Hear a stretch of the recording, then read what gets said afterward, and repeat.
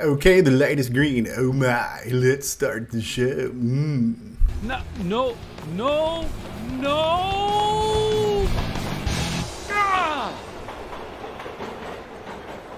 Hi, this is Dale Lear, designer of TRS-80 Color Baseball, and you're listening to Coco Talk.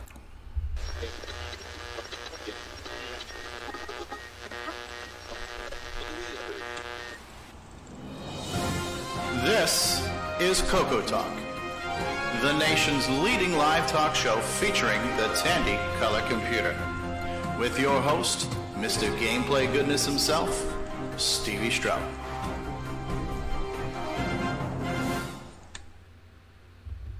All right. Well, we are here. Ladies and gentlemen, boys and girls, we are here. We've actually got an audience. The show just started, and we already have an audience. Let's see who was dedicated enough to waste their day with us today. One of the earliest birds here was Sixie. Karen Anscombe was out there. Exile in Paradise out there. Rick U, Mark O, L. Curtis B, Kevin Holloway, Canadian Retro Things, Jim Rye, frequent participator in the Game On Challenge, was out there. Hello to all of you who are watching us right now across the multiverse. Welcome to Coco Talk, episode 256. We have now rolled into the 9th bit of our dearly beloved 16-bit address space machine. And we got things to talk about today. We got results to review. We've got news to cover. Tom Eric Gunderson's out there. Hey, Tom. We got our panel. Let's say hi to our panel. Our resident Apple guy, Johnny on the spot with the live chat and the links and the quips. Mark Overholzer is here. Hello, Marco. Hi there. Glad to be here. And Mr. Dave just showed up in the live chat. Mr. Dave, hello to you. We have Alan, Exile and Paradise Murphy is with us. Hey, Alan. Howdy. Welcome to the program. We've got Rick Ulen from Coco Connect with one N. How you doing, Rick U? Greetings, folks. And it's warm. No, it's snow. No, it's warm. No, it's snowing. Never mind. All right. We have our backup streamer and engineer and well-dressed dude, Mark Bosley's in the house. Hey, Mark. Hello. I think we'll save some of the details when we get into updates, acquisitions, and stories to share, but I believe somebody has recently passed a thing or two. Maybe you can share some of those details with us, but he's in Arizona. He's got a garage. Rendezvous Hello. is with us. We're live, yeah. We are live. We have Done just visiting hospitals. Just been waved at by B. Rye, FPV. Hello, B. Rye. And he's got a YouTube channel. He's got a Twitch channel. He plays games. He does retro stuff. He's from Canada. He's from Canada? Is that a word? He's from Canada. He's from Canada, and he's into retro things. Ken Waters, how you doing, eh? I'm doing good, eh? Hey, good. It's a beauty. You take off, eh? Beauty, eh? Ball hockey. Yeah, oh yeah. We have our foreign correspondent, news anchor, Nitrous 09 advocate, host of a Games List website, got well manicured hair, you name it, he's got it. L. Curtis Boyle joins us today. How's it going, eh? Welcome to the show, everyone. Welcome. Speaking of Canadians, once again, the trifecta, the pinnacle of Canadian awesomeness, Canadian number 3, DeBruce Moore is with us today. Hey, DeBruce. Oh, Canada. Peace, man. Peace. Oh, Tim Hortons. All right, so DeBruce is here, and I think you might have something to talk about today with us, DeBruce. You might talk about the thing or the two. And he is waiting in line to get his URL changed. The maker of fine products involving toggle switches and whatnot. Jason, the Coco Man Reichert is here. Hello. Hello. Yes, live, late-breaking coverage of the drive-through oil change place somewhere in the Mountain State. Okay, and you just answered a question from Grant Leedy in our live chat. Grant Leedy asks, where is Coco Man going this week? The answer is to get his URL changed. We've also just been greeted by David Craker, who says, hey. All right, so David Craker's out there. Last but certainly not least, The Thunder from Down Under, celebrating his 10th million copy sale of 0 Hour. Nicholas Morentes joins us today. Good day, Nick. Oh, crikey. Is it that time of the week again? Crikey. Welcome, Nick. Thank you thanks for taking time away from counting your money from all of your game sales and from waking up early in the morning, more like it. Polishing the Ferraris. And Nick's toughest part of his day now is going out to the mailbox and just grabbing just stacks of checks, right? So it's You mean like the Czech cereal? yes. Not to be confused with the Republic either. So we're going to do something different today, boys and girls, because we don't have a special guest. We don't have an interview. So rather than just racing right into the game on results, we thought we would switch it up a little bit. And we're going to go ahead and do our updates and acquisitions and stories to tell and feelings to share. What did you do this week? Anything of any type of significance, things you want to talk about, feelings you want to share, anything you want to get off your chest. Anything of that nature. So who would like to go first with their updates and acquisitions? Ron Delvaux? Ron Delvaux is waving his hand. Let me spotlight you, Ron. Ron, anything interesting happened to you this week? Yeah, I had some kidney stone blasting going on for 2 weeks. It was just glorious. Much fun. And in between, I went to a hospital for pain because I could barely be even civil, if you can believe it or not. Anyway, I have an SDC that I've loaded. I have nearly 800 pictures from High Color that I, transcribe all the time, and I'm getting a little notice that comes up. It says 400 file limit. So I thought I'd make you guys aware of it and see that. Do you have any ideas how to fix it? No, wait, I do. I thought to myself, why don't I just go through all my pictures and alphabetize them and put A, B, C, D, and then fill each one, and then there wouldn't be any kind of problem. Yeah. So that's what I guess I have to wind up doing, which will take quite a while. It's 400 files per folder. Wow. I have a folder called, pictures 1, pictures 2 type thing. So there's that. And then if you get a chance to go to the Facebook Color Computer Group page, I posted a video of 6800 machine that the guy got acquired from a friend. And it's real interesting to look at the inside of the machine and see that from 1990, I think it was 1975 it was made. And, it has the early 6800 processor in it, the precursor to ours. And just neat to see how in the old days, what they did. You didn't have a keyboard. You didn't have a mouse. You had to have a terminal. It just had a RS-232 out. And I thought that was interesting to look at. Yeah. Posted that. And then if you get a chance, Ron's Garage. That's it. Ron's Garage on Facebook. Well, we're not going to let you off the hook that easy because you've had kidney stones. So what we want to do is we want to know some more of the painstaking details because I think only Steve really wants to hear all that. Well, it's so, and we were having this brief discussion right before we went live, but they basically say, and according to some people, women have confirmed this too, but supposedly a man having kidney stones is close to, if not greater than, the sensation of a woman giving birth, like childbirth, like just the amount of pain, right? And that is correct. Yep. And supposedly women who've had stones have said it is actually worse than childbirth. So, Well, I had them up in the kidney, and they blasted them, and then I'm getting no results, and then it started to hurt. So I went to the hospital. They did scans. Then I went a second time because things did move, but it aggregated. For some reason, my stones are soft, so they went to the top of my bladder and hung out. Hung out. They were just chilling, huh? It was a killer. Yeah. So I had those blasted. So now chunks and pieces are coming out, and my wife works at ASU, and she does research on Alzheimer's.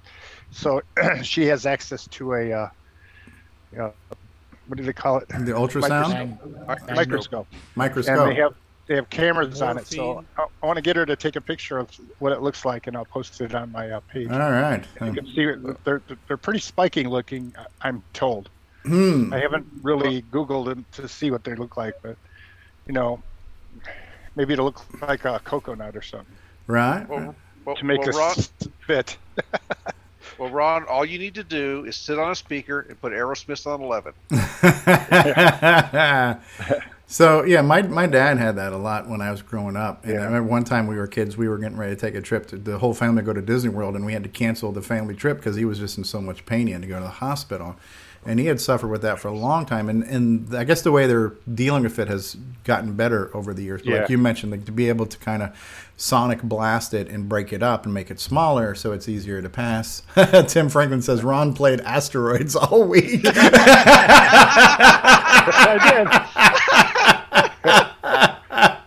Yep. Usually you're shooting at the rocks, not shooting the rocks, but close enough, right? So, but yeah, so and I think one of the last times he had it, the doctor was like, well, why don't we just analyze what it's made out of, and let's see if there's something in your diet you could do, because usually it's like, a lot of calcium or red meat or things like that contribute to that buildup over time. So hopefully they'll get you a prescription on how to modify your intake to maybe minimize that. Bruce here, I went through that a number of years ago. I had 2 attacks. Oh my God. And pretty much what we nailed it down to was that I got on this kick of taking mega doses of vitamin C without taking mega doses of water to go with it. Oh, so it's just calcifying to it collected, and it was Ron. Amazing. Anybody who's been through it, like, we should have, I don't know, medals or something. Well, the thing is, you're not going to die. Okay, but it doesn't feel any better. No, it feels like death is soon to be. Well, and if it's not going to come, from the pain, my wife's just I'm gonna wake up dead with a kitchen knife in my chest. I don't know if you experienced this, Ron, but when I would have when they would start to move, I'd have the attack. I found it helpful to actually inflict pain on another part of my body to distract. To distract you, huh? Yeah. I actually pounded my thigh. Good thing I didn't have a knife, because I Well, I fell on one knee about just before this stuff happened and hurt my knee, and that was a little painful. And then I thought to myself, why doesn't my knee hurt anymore? Yeah, exactly. It's gone. It's fine. And my back, that's just no problem at all. All I have is a huge, this pain radiating from the back quarter or down below. Pain circuits were overloaded. They couldn't handle the input of the knee anymore. Wow. Yeah. Well, bless your heart, Ron. We're glad you're doing okay. It's always nice. How is that Terry Steggy doing? Yeah, it was Terry Steggy doing. Bless his heart, right? The Taylor and Amy show have just joined us, saying, good afternoon, gentlemen. Well, we'll have to do. There are no gentlemen here, but thank you. I would like to say one last thing. Sure, Ron. Could we make sure we have potty breaks on a regular interval today? Listen, Ron,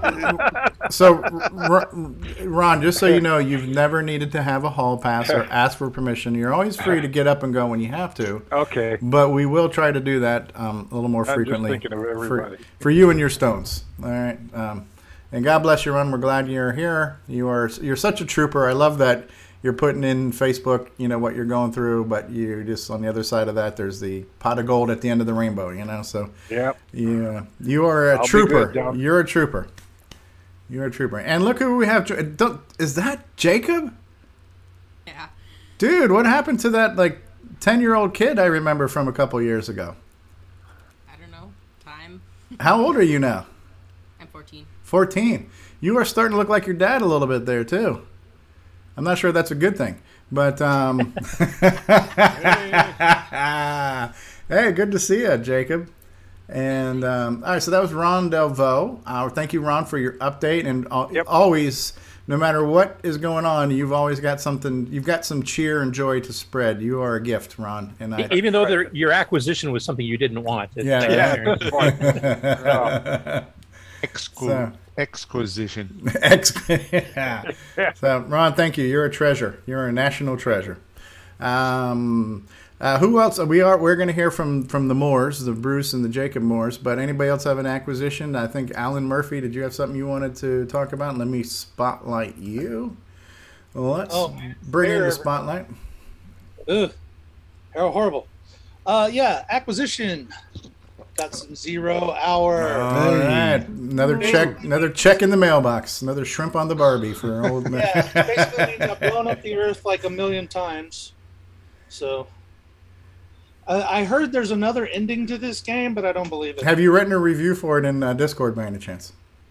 I did, and on the Coco Show's Discord. Ah. Yeah, that's their game reviews for this next, what is it, the 23rd? Whatever the Saturday is coming up in April. That's their game to review on the Coco Show. Exactly. So, yeah, reviews have been posted. Now, was this what you call the hard pass, like you recommended for a few other games, or no? Was this a must-play?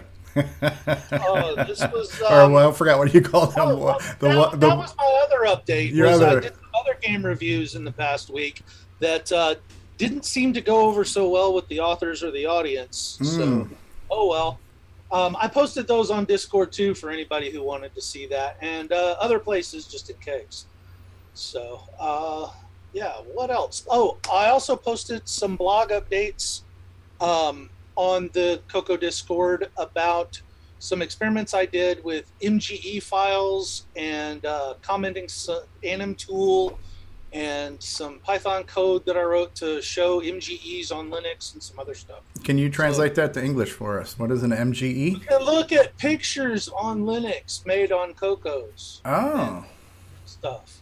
Okay. Oh, so MGE being the ColorMax 3 file format. Ah. Oh, so it's a utility to take a Coco image file and view it in Linux. Yes. Oh, well, that's cool. Very cool. All right. So, yeah, just a few updates. All right. Well, thank you for doing that. And it sounds like, Jason, is that you? It is. I think I may have a new record here with the newest and most recent acquisition. Okay, what's on that? This program. I have a new oil filter and oil. They did put the oil in. He's on the road. Yeah, you weren't supposed to use it all in your hair, Jason. Oh, yeah. Well, but seriously, as far as it's looking very promising that I'm going to be able to start resuming normal shipments to Australia here within the next few weeks from CocoMan.biz. So, like I had said before on the program, there was a service stoppage from the U.S. Postal Service delivering to Australia, and all the other options were quite costly. Well, I found something that costs just about the same, and seems to be working so far. I'm waiting to hear. We'll make sure that package gets to Nick Marentes, and then we can open it up to everybody. And because it's kind of ironic that I have Australian-themed products, I haven't been able to ship to Australia for a while. Right. In September. Woohoo! They're passing through the customs and the authenticity department to make sure they are genuine and not fake Australian products. So. Crikey. Cool. Very cool. Australia will rejoice when CocoMan products can cross over onto their sacred ground. Very cool stuff. Who else got something they want to share? Update, acquisition. Anyone? Well, I've got a little bit of a reacquisition here. Reacquisition. Let me spotlight Rick Euland, everybody.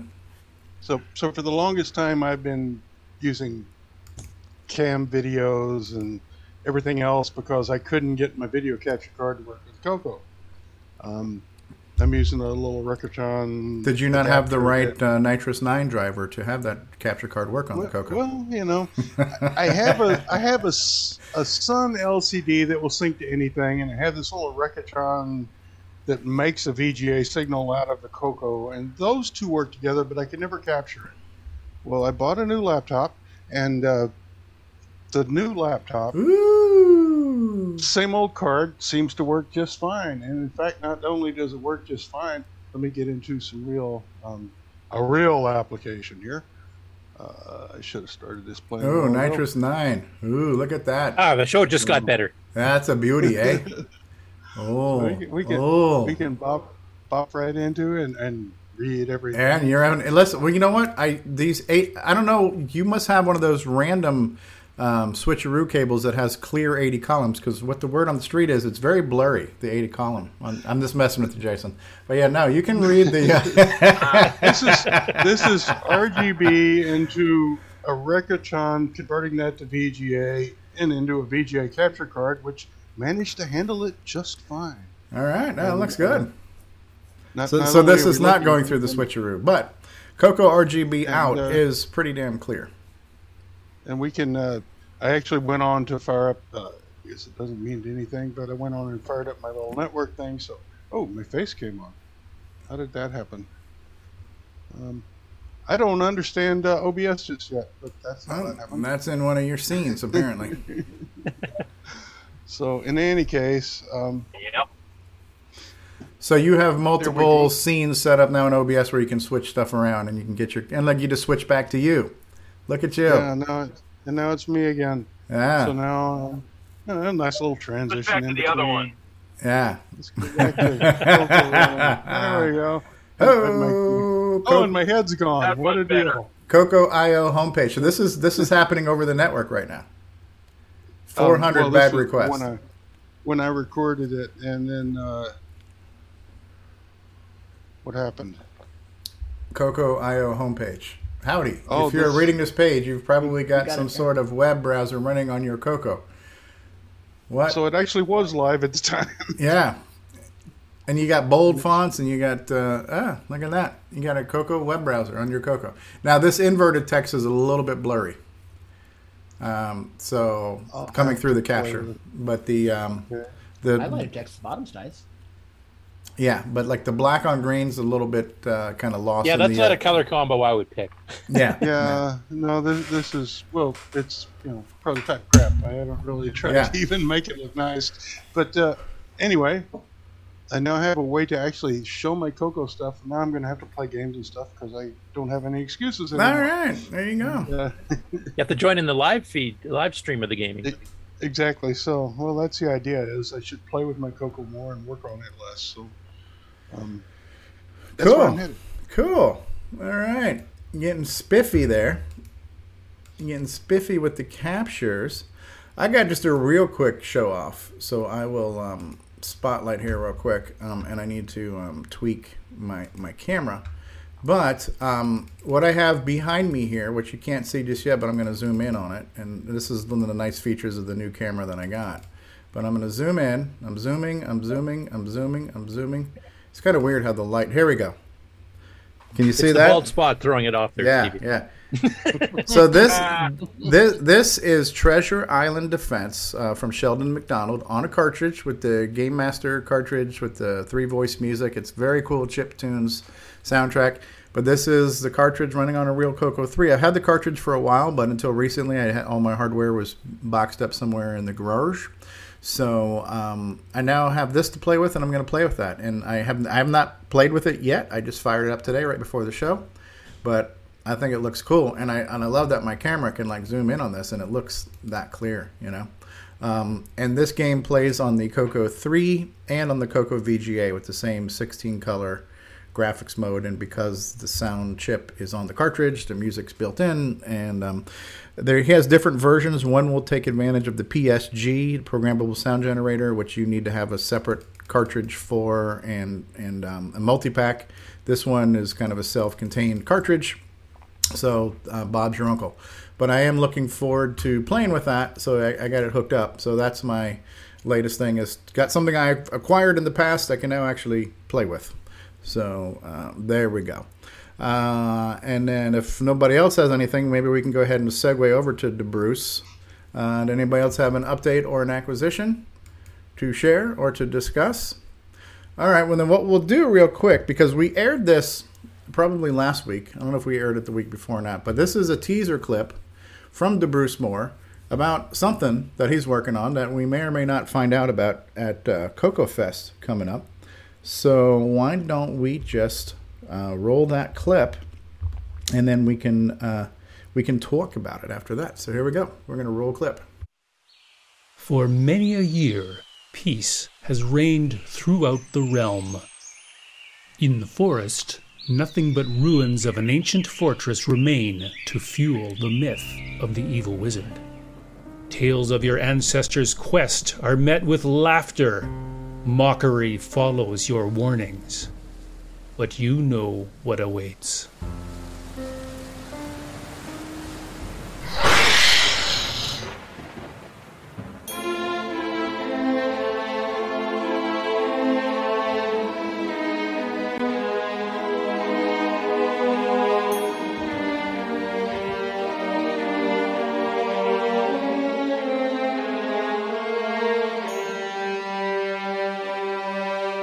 Are you ready?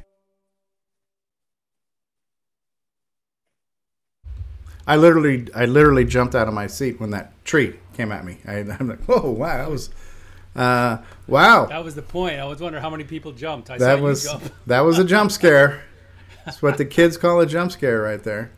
Bruce, are you going to make an alternate one where you spell the word color right? Are you kidding?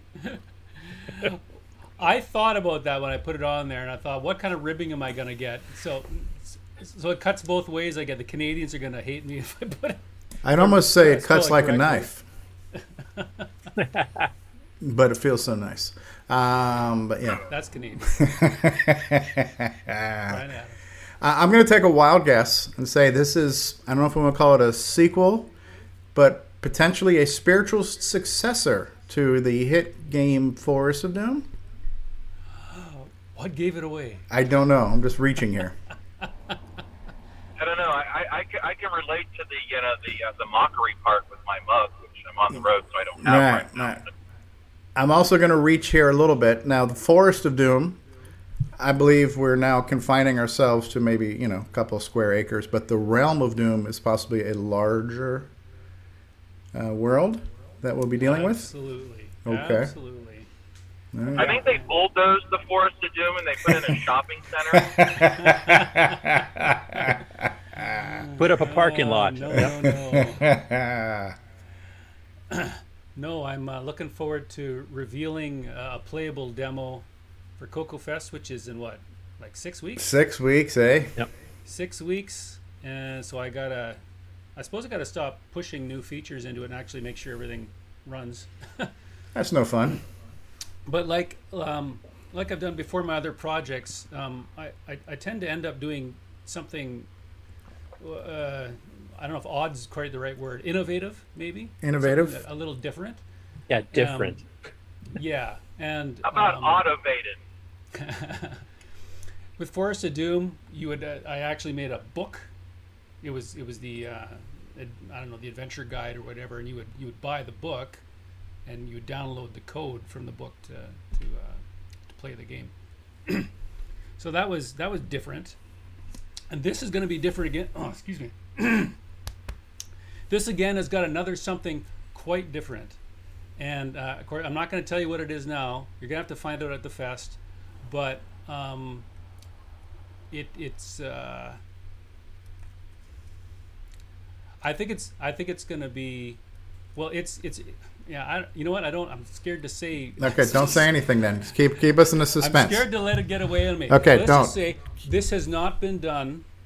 This has not been done on the Coco before. Okay. Okay, it has not been done, and so it's going to be a very interesting. I think it's going to be a very interesting reveal, and it could have repercussions on the whole gaming side of the Coco potentially for everybody. Well, don't undersell yourself. Yeah, not at all. Yeah. Keep it humble. Well, we'll see. Hashtag. Can I ask? I'm careful. Can I ask a technical question? Sure. The original Forest of Doom, I think, was 32K disc basic required. Is that the same for this one, or does this need a bit more beefier of a machine? No, this needs more, but it's still Coco 2 64K. Okay, so no Coco 3 required. You're still mode. All RAM mode. Yeah, so so there's a whole lot of shaking going on there. Coco 2 and Coco 3, because I'm also using BASIC in it, but I'm carefully overwriting parts of the operating system. It's been quite a juggling act, but it's working, and it's allowing me that and partnering up with a couple other cocoa people. Like, I'm going to be presenting this as a speaker at the fest, and part of the point of my presentation is like, well, while you can cocoa by yourself, isn't it way more fun to do it in community, right? Yeah. And so to that end, this thing that I'm bringing out here is while it's my vision, it really is relied on the help of a number of people to make it come along. And I'd much rather. That's why I'm back in the cocoa thing altogether, is because of the community. That's community collaboration. Yeah, the collaboration, the community. And why would I do the most fun I've ever had is when I'm doing the cocoa stuff with other people. And so that's exactly what I'm doing with this new game. And I'm just looking forward to seeing what you guys think about it and enjoying it and having fun with it. And yeah, I don't want to say any more. I don't know. I'm hearing there's some certain keywords that are going off here. Enjoyment, fun, community. I don't know. This just kind of rubs me the wrong way here. I'm not feeling that whole vibe. What? Obviously, you must be writing at Nitrous 9, right? I mean, with those kind of keywords going on. I thought about it, but we'll get you there eventually. I think I want to make a prediction. Now last time it was a book and a link. I think this time it's maybe you're going to modernize it. Instead of a physical book, it's going to be an e-book and an audio book. You download the link for the program from. Interesting idea, but no. You could have just left him hanging. When you say no, we can now scratch things off the list that it isn't. If you don't say anything, plausible deniability, we can just keep guessing forever. So you can. But Jacob and I are driving out. Jacob's got a significant contribution to this project besides just being a tester. And we're bringing hardware down this time because Ooh. And we're gonna have a bunch of stuff plugged in, and it's gonna be interesting. And I don't know if you can see this guy already. Yeah, You've seen my tree before, the evil right? forest tree 3D printed. Yeah. Yeah. It's lost. It's lost in your virtual background now, but yeah. Put it in front of your belly. In your front of your face, maybe. Nah, we're getting lost in the virtual background. Belly. It's too black. Yeah. Anyway, he's going to come along. I don't know. Maybe we'll end up having a contest, and maybe someone will actually be able to win one of these guys. I don't know. Hey Bruce, your boy is about the age that a lot of us were first starting out on Color Computer. That's pretty cool. Yeah. Yeah, and it's he'll be turning 15 just as we leave Cocoa Fest. Wow. Like the day after. We need to celebrate. Yeah. So there's a strip club nearby, right? Well, there's going to be cookies there, probably, right? It's too bad he wouldn't have his learner's license, but then he can drive all the way back for you. Yeah, right. Yeah. Well, maybe next designated year. driver. We'll see. Next year you can just bring a case of Molson with you as you're coming down, right? So, beauty, eh? Anyway, yeah, really looking forward to the fest. I mean, I missed it the last couple of years. It's only 6 weeks away. Yeah. I'm curious, how many folks here are confirmed on the panel who are confirmed to be coming this year? And doing a presentation as well with Ken. Oh, yeah? Okay. Yeah. Okay, good. I'm not confirmed yet because I haven't booked travel arrangements yet, but I plan to. It's just going to be, I'm going to be late in getting everything going. But yeah, I plan on being there. Yeah. Oh, yeah. All right, that's good. Thanks. Yeah. Ron Delvaux's holding up a Dungeons of Daggorath cartridge. Yeah, look at the price on it. $4? Can you see it? Yep. $4.95. Yeah, it was on a clearance rack, evidently, at one time. $4.95. What can you get it for currently online? What do you think? $30. $30. On eBay? eBay, pick a number. Some fool will buy it. Yeah. Unopened. It's not crunched or anything. It's nice and square. No. Yeah. Still sealed by the looks of it too. It's not even got the plastic. Right. Still got that new cartridge smell once you crack it open, right? It has tape on the back because the thing they used to hang it on the wall with evidently came off. Cool. All right. Well, does that conclude the updates and acquisitions portion of the show? I believe so. I believe so. Okay, well, at least that way we were able to just talk a little bit before we rolled right into Game On Results. It's a great segment, but, you got to build up to that, right? So we are now at a crescendo, and we are ready for the great opus that is the Game On Results with Canadian Retro Things. So let's go ahead and switch gears there. We're going to do a best of Coco Thoughts from the archive, and then we'll see how we did this week. Here we go, boys and girls. And thank you to Bruce for being here, and I can't wait to see this current production. Is there actually a best of? Oh, they're all hits. So yes, man. And now, Coco Thoughts by Samuel Gimes. Every time an MC-10 is lost, a door closes. All right, everybody, get ready for Game On Results with Canadian Retro Things, Ken Waters. How did we do this week, Ken? Welcome to the Coco Talk Game On Challenge of the Week results. This week we did things a little bit differently for the game Mire. We have 2 separate lists. The first one is for the people that completed the game, of which there were 4. We had Sabhead with 690, Canadian Retro Things 1120, Buck Owens 1450, and the highest score for the completed games was Eric Omont with 2480. Nice. And now it's time to look at everybody's general scores. We had a total of 10 participants this week. We had David Craker with 30. Mr. Dave 6309, 370. Rich N, 440. Sabhead, 690. Canadian Retro Things, 1120. Gary M, 1140. Buck Owens, 1450. Jim Rye, 1970. Eric Omont, 2480. And the highest score in the general scores category was Sloopy Malibu with 4,380. Thanks to everybody that played this week. We'll see you next week. Wow. What were the percentage signs next to that? That was the percentage of the game that you completed. So people with low percentages had higher scores. So I guess you can just farm points out of the game? Yeah, you could just farm points and not try to complete the quest, which was a little weird. Okay. We kind of figured it out on the live show that,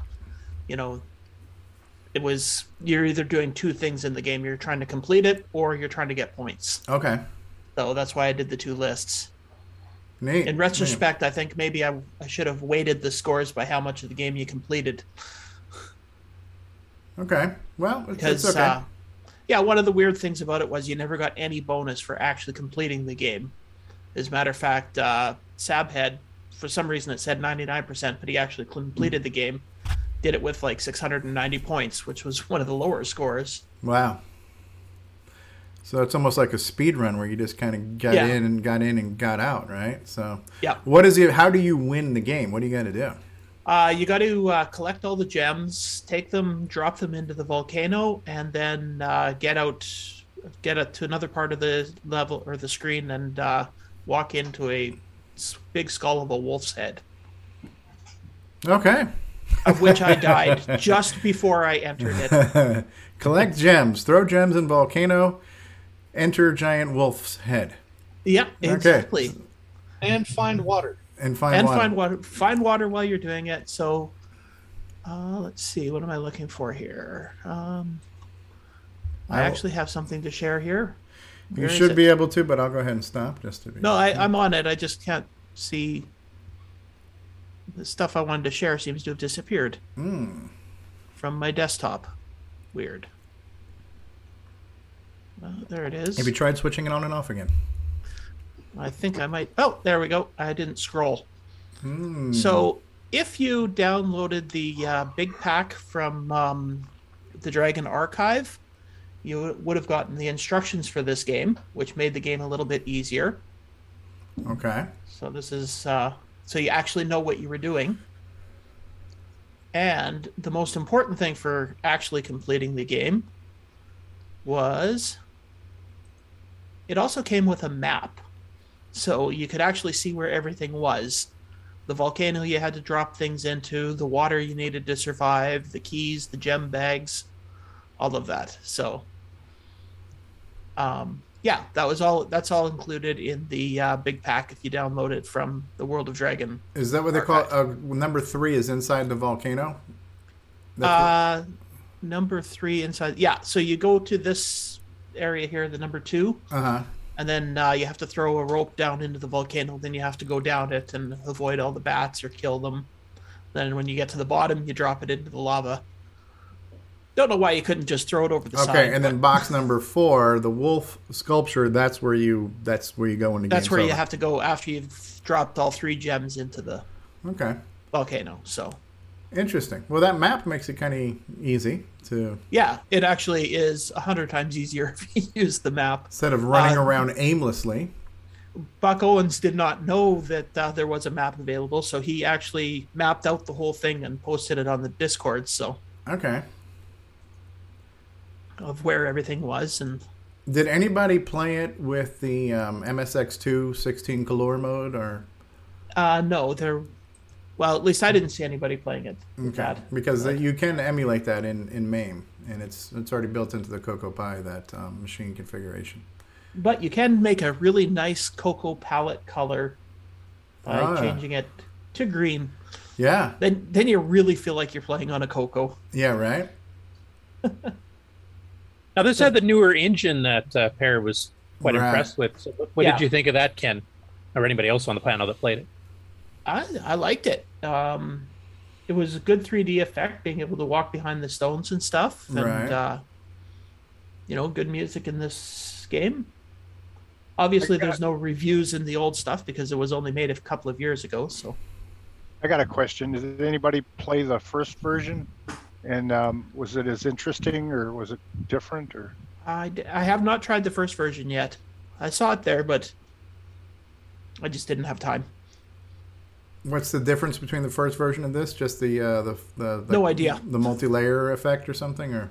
Well, there's 2 of them. There's Mire and then there's Mire 2 in the download. So this is Mire 2. Oh, okay. So not a different version of this game, but the prequel to this game or a predecessor to this game. Okay, gotcha. I think so. I think it's smaller, and I don't know.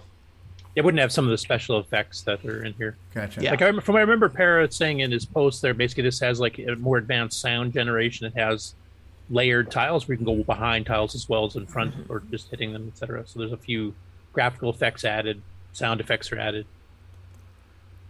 That's a neat looking door that you have to open. Mm-hmm. Do you guys think that adding color to a game makes it more exciting, or is this kind of boring because of one color, or once you get into it you don't notice, or what? I don't think it's necessary. It's an enhancement. It's an enhancement, but I'm more about the gameplay and stuff because for the first many years of using a computer, I had a green screen on an Apple II, so I never had any color on any game. I had a black and white TV at the very beginning of my Cocoa, so that's all I had too. So, given the choice, give me the resolution. Yeah, and also you can get a nicer resolution, definitely, in the monochrome. Yeah. Some of the best classic Cocoa games like Dungeons & Dragons are designed for mono too. So I think it depends on the game. If you make a good game, it doesn't matter if it's in color, black and white. if you have a good game that's in black and white or color will enhance it, I think. And the thing is with the AGD engine, the original Spectrum graphics are monochrome, and then they have these little 8x8 pixel tiles that you can define a foreground background color, so you can change it in squares. That's why you get all that color clash type thing on the original Spectrum. I wonder what 0 Hour looked like in black and white. Well, if you've seen the death screen on it, it's all red, so that's kind of give you a simulation. Right. And there are a lot of games out there that spent way too much time on the graphics and have really beautiful graphics. Yeah, that's the game sucked. Gameplay. That's a really good question, Ron. And I get everybody will weigh in on their opinions. And I think some of you have answered things that I would probably echo. I think gameplay, number one, a good game is fun to play, even if it has simplistic graphics. Like there's some really cool stuff that Jim Gary does on the MC10 and semi-graphics and low res, right? So I think the gameplay and the game design are the most important elements. At that point, if the graphics look realistic or look cool or stylized, that's a bonus. And depending on the style, sometimes monochrome serves the game quite well. I think this game looks really good in just black and white. Would it look better in color? And at that point, I would say, well, it depends on what color they use. Because let's look at some of the Coco P-Mode 3 screens with the Puyan colors. Those have colors, but those colors in some cases make it worse, depending on your preference, So I think the answer to that question is going to be in the eye of the beholder. But for me, a game is all about how fun is it to play. The gameplay, the game mechanics, the replay value, the risk-reward factor, visuals. Then there's many layers to the visuals. Is it good graphics in general? Does it have good color? Are there, when I was a kid, the trifecta of a game would be, okay, it's P-Mode 4, it's got the artifact colors, it's a good playing, good paced arcade game, and it had some 4-voice music. That was like everything you wanted in a good Coco game. It had the music, the sound, the graphics, the sound effects, the colors. That was like, Those are all the boxes you'd want to check off on a AAA title for.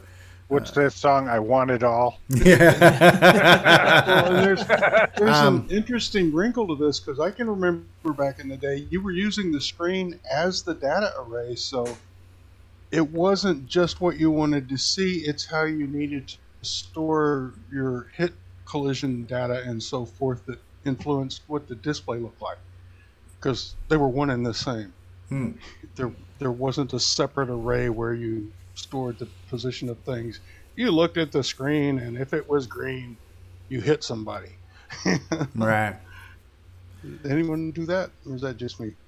Nope. Oh yeah, just checking for a pixel state, for collision detection. Right? Did I hit a color? I believe Nick Marenti actually still uses that technique, and even in his current games, don't you, Nick? What was that? I was sleeping. Well, yeah, we were talking about well-designed games, nothing you know about, right? So that's why you nodded off. We're talking about doing collision detection using the colors of pixels rather than, say, a state array or something. Oh, yeah, I do in some instances, yeah. Nick, here's a good question, Nick. Would you do a black and white, similar to this style? It would depend on the game. Yeah, depends. Like you say, it depends on the game. If it's a game that really relies on the gameplay more than anything, I'd consider that. But you kind of have done in the Model 1 games that you've done. Right. True. Yeah, they were all. Yeah, but in a Color Computer 3, you have the Color Computer. Yeah. Well, that's right. I don't believe in the false advertising. Here, Color Computer in black and white. Although these games were not originally designed on the Color Computer, they're Speccy games, which had actually more colors. Is that the Wolf's Head thing right there? Oh, that's a cool graphic. Yeah, that's the Wolf's Head. Okay. There's some definitely good detailed graphics in this game. I have to say it's one of the better well designed. Yeah, this one's a good one in black and white or black and green. Right. And has anybody talked to Spectrum people that have seen us emulate their stuff, and what do they think? I haven't, though. A lot of people in the Amigos Discord, are Spectrum users because they're from the UK, and that was one of the most popular machines there. And a couple of Mad Dragons back in the day. I guess I could I do know a couple of people over in Europe that are also Dragon or Coco users that are chiefly Spectrum users. I should get them to try these things and see what they think. That would be cool to get feedback. That's the other thing too. Like with the Dragon, because it was PAL in the UK, you only had your choice of black and white near, or even in Australia for that matter. You didn't have color artifact colors and stuff, so you were kind of limited to what games you want to put in color. They'd have to be that green, blue, red, yellow, or cyan, magenta, buff, quote unquote, orange. If you want to color, otherwise you had to use green and black or black and white. We did have color in the black and white as well, but it was ugly strips of purple and green. That's why I didn't count that. Yeah. That's where you turn the color down on the color TV. Right. Yeah. Well, I'm glad we finally got around to playing one, because I know we've been saying, hey, we should really play an AGD game on the challenge, and this is like a top tier AGD game, so why not kick off that platform with a good one? I wonder how this would look. I have a old IBM monochrome VGA monitor, and I have the thing that I bought. What was it called? The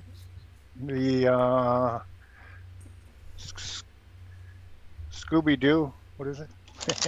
Anyway, I wonder how it would look. All grayscale. Hook it up and find out. I think it would look pretty good. Yeah. The graphics might be a little sharper than running it through. It's really easy to put a monochrome composite monitor on a Coco 3. Just put it on that little RCA jack in the back of a Coco 3. In fact, I remember there was a term for that. They actually call it the MoCo, the monochrome Coco, right? Because they thought that was better for 80 columns than Nitrous 9 and stuff. Or back then it was just OS 9, but yeah. Yeah, cool. And there's the end screen, when you beat it. Okay, congratulations. The curse has been vanished. I can't tell. Vanquished. Mire is safe. Yeah, it is vanished. Quest completed. Okay, 100%. Oh, so there you see your percentage. So somebody completed it, but it didn't say 100%. It just said 99%. Yeah, for some reason, Sab had got 99%. He figures he maybe didn't pick something up or something because he did the speed run on it. And then do you have any playing tips and stuff? Like, I didn't get a chance to play. Obviously, if you want to get points, you find a nice little spot to hide in, and then you can just sit there and just throw swords, or as Sloopy called them, plungers at the bad guys and keep killing them. Other than that, definitely use the map if you want to complete the game. It makes it 100 times easier. Yeah, you've been going through that with Gates of Delirium. Where did that nice full color map come from? Was that also in the zip file from the archive? Yes. Okay. It was. It's included in the big in the AGD docs file. There's a bunch of instruction books and stuff in there for a bunch of the games. So if you want to really get into playing a few of these, I would have that file downloaded so that you can refer to it. Yeah, absolutely. Because some of the games are a little confusing. Yeah. Was this a game that supported both keyboard and joystick? Yes. How was the play between using both methods? I like the keyboard better myself, because you could do double key presses to go diagonally. Which... Oh, you mean hold down two keys at once, like the down and right key? Okay. Yeah. You couldn't do that in joystick? You could do that in the joystick, but I don't know. I was just having problems with the joystick. I don't know if it was my joystick or the game, but I couldn't seem to maneuver my guy near as well as I could with the keyboard. So, plus you can redefine the keys to exactly what you want on the keyboard. So I love it when a game allows you to do that. Because the reason I was asking is I remember there was a post from Para, the very first version of it he uploaded. Apparently the joystick actually wasn't working correctly. So right. You could only hit the fire button and go to the left. That was the only thing you could do with the joystick. But he did repair that. Game? It'll work on any Coco. Oh, actually, okay. Per was saying that because I did talk to him about the RGB, the download, the boot file wasn't working on the Coco 3, and he told me that. He hadn't actually thought that people with Coco 3s would even want to play these, so he never really tested it. So, because when he made it in Coco 2 mode, so the RGB command was tokenized or whatever. Right. Yeah, it was just raw text. Yeah. Which is a syntax error, because it wouldn't try to. The Coco 3, it wouldn't run it. It just kept giving an error. So. But it would be a syntax error on a Coco 2, wouldn't it? Too, because RGB is not. Well, no, there was a line that actually skipped. That line, if you're okay, I see. So it did a peak to skip it, and then when it ran it, because it wasn't tokenized, that's why it got the RGB. Yeah, gotcha. Okay, it's all making sense now. All right. Yeah, that was a change Para did in his development tool system chain, because he actually had it working, so it would encode properly. Yeah. And then at some point he changed it to but generate the first half of the 2. games that he released worked fine, and then the second half that you started getting the error. Yeah. Now, there's been a question from David Kraker here about running it on a Super Sprite FM Plus board. Now, I'm trying to remember, does Meyer Mare actually have a Super Sprite version? I think it does. There's a 16-color version. So it would look better. Colored background, different colored characters. Possibly music and sound effects. So, yeah. I'm going to quickly go online and see if I can find that. So is it pretty tough looking on a Coco 2 on a TV 3 and 4? I mean, is it hard to look at?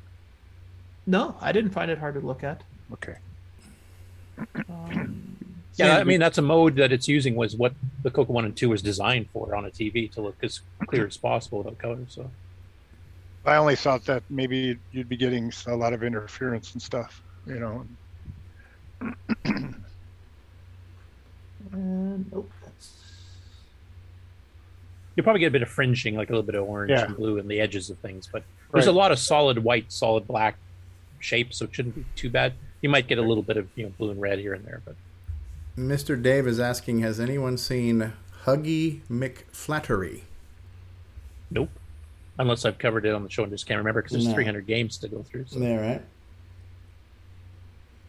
Oh, maybe I'm wrong. Maybe this one isn't for the FM board. I thought it was, but I don't see it in. Yeah, because I think there's only about a dozen out of the 300 plus games that have been converted over. I don't even think there's that many.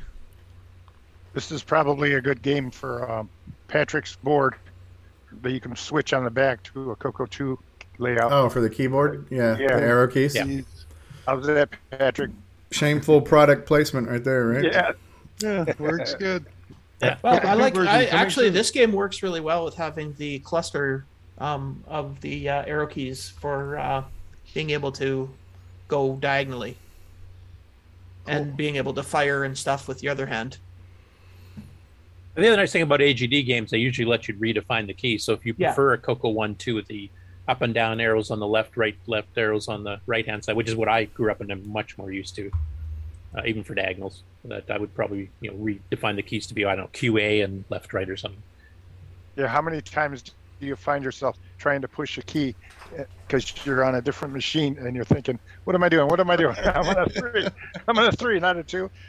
Well, I remember when the Coco 3 first came out where the clear key was, everybody hit that and would immediately screw up the line you were typing in BASIC and clear the screen. There was actually patches released on CompuServe to redefine the clear key to be whatever the key was that was supposed to be there on the Coco 1-2 level because so many people were hitting it. They basically disabled the clear key to change it to whatever the key on the Coco 1-2 key. I can't remember which one it was off the top of my head, but the light was. So yeah, some people did take well used to, and I know some games that were defined to have the arrows on the sides, like Sea Dragon, Avenger, Phantom Slayer, and a few others. There I can't play them as well on the Coco 3 keyboard because it's too much to do. Whole cramp and but you could with Patrick's board. Yeah, there you go. That's why I'm seriously considering buying one of those if he has them in stock at the show. Coming to a Coco Fest near you.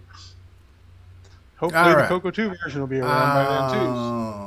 Okay, do we want to talk about did you find anything, Ken, that you were looking for? No, I was completely mistaken. This is not one of the games that is works on the Super Sprite FM board. Okay. The original game was for the Spectrum, not for the MSX. Right. Oh, well, that's why it won't work on the well, FM. no, but he has converted some of the games. They're converting a lot of So, Ken, would there be reviews on the Spectrum people's boards of this game? Well, this is a fairly. I mean, it was only made in 2017, so. Oh. Yeah. It's made with the AGD engine, which is Adventure Game Design, which is an engine that makes it really easy to design adventure games on the Spectrum. As a matter of fact, if you download the pack, there's actually a lot of games in there that are school projects.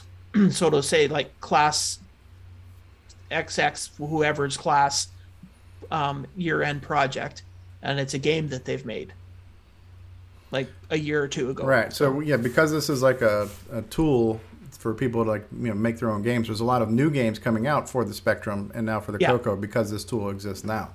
So which is kind of cool. So there's a lot of new retro games that work on both the Spectrum and the Coco because we've got the interpreter, thanks to Perry. And there has been interpreters like this on the Coco way back in the day. Like Game Writer came out in 82 or 83, I think, and there was one or two others back then. But they were much more limited than the current AGD engine is capable of doing. So you could make a few little multi-screen games. I know Nick and I have actually looked at a few that came with Game Writer, but they're pretty simple compared to the AGD ones.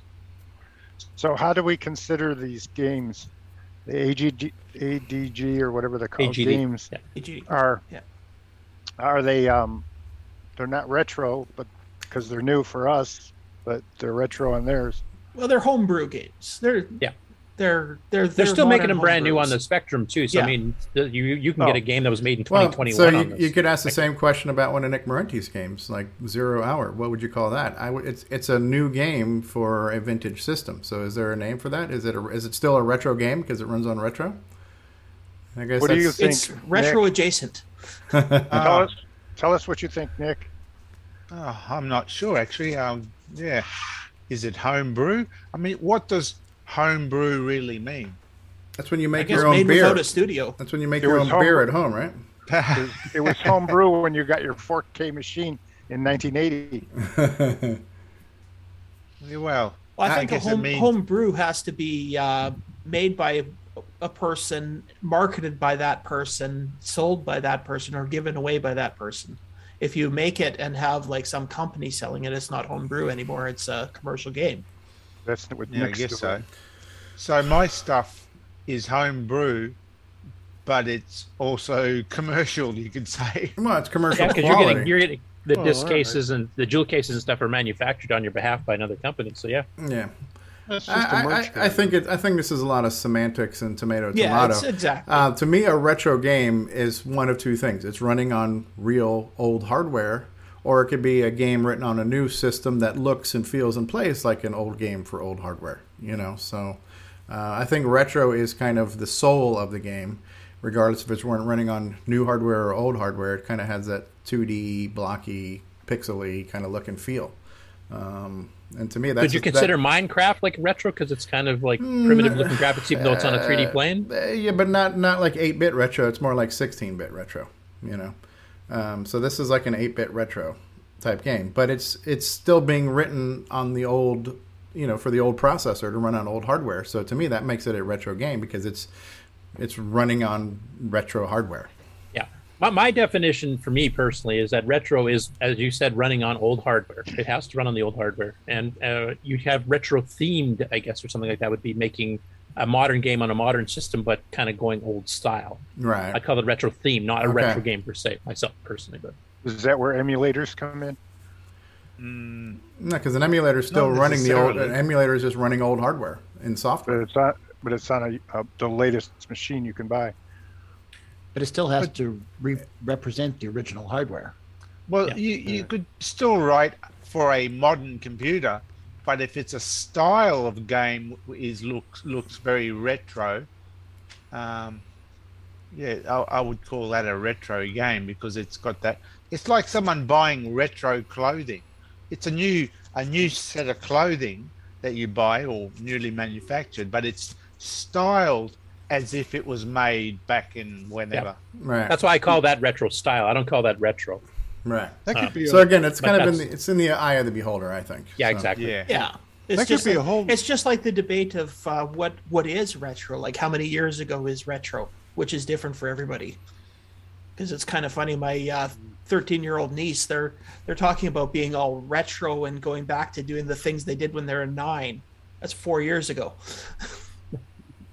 It'd be a whole new style of thing, though. A game written for strictly as Coco code, but running as fast as you could run a Coco emulator on a modern PC. Mm-hmm. Sort of a speed running thing. That's where the line blurs for me a little bit because it's this is kind of like on the wording anyway. It's kind of like classic cars. When I had my '66 Charger back in the day, I bought it, I had it. It got rusty, got rid of it.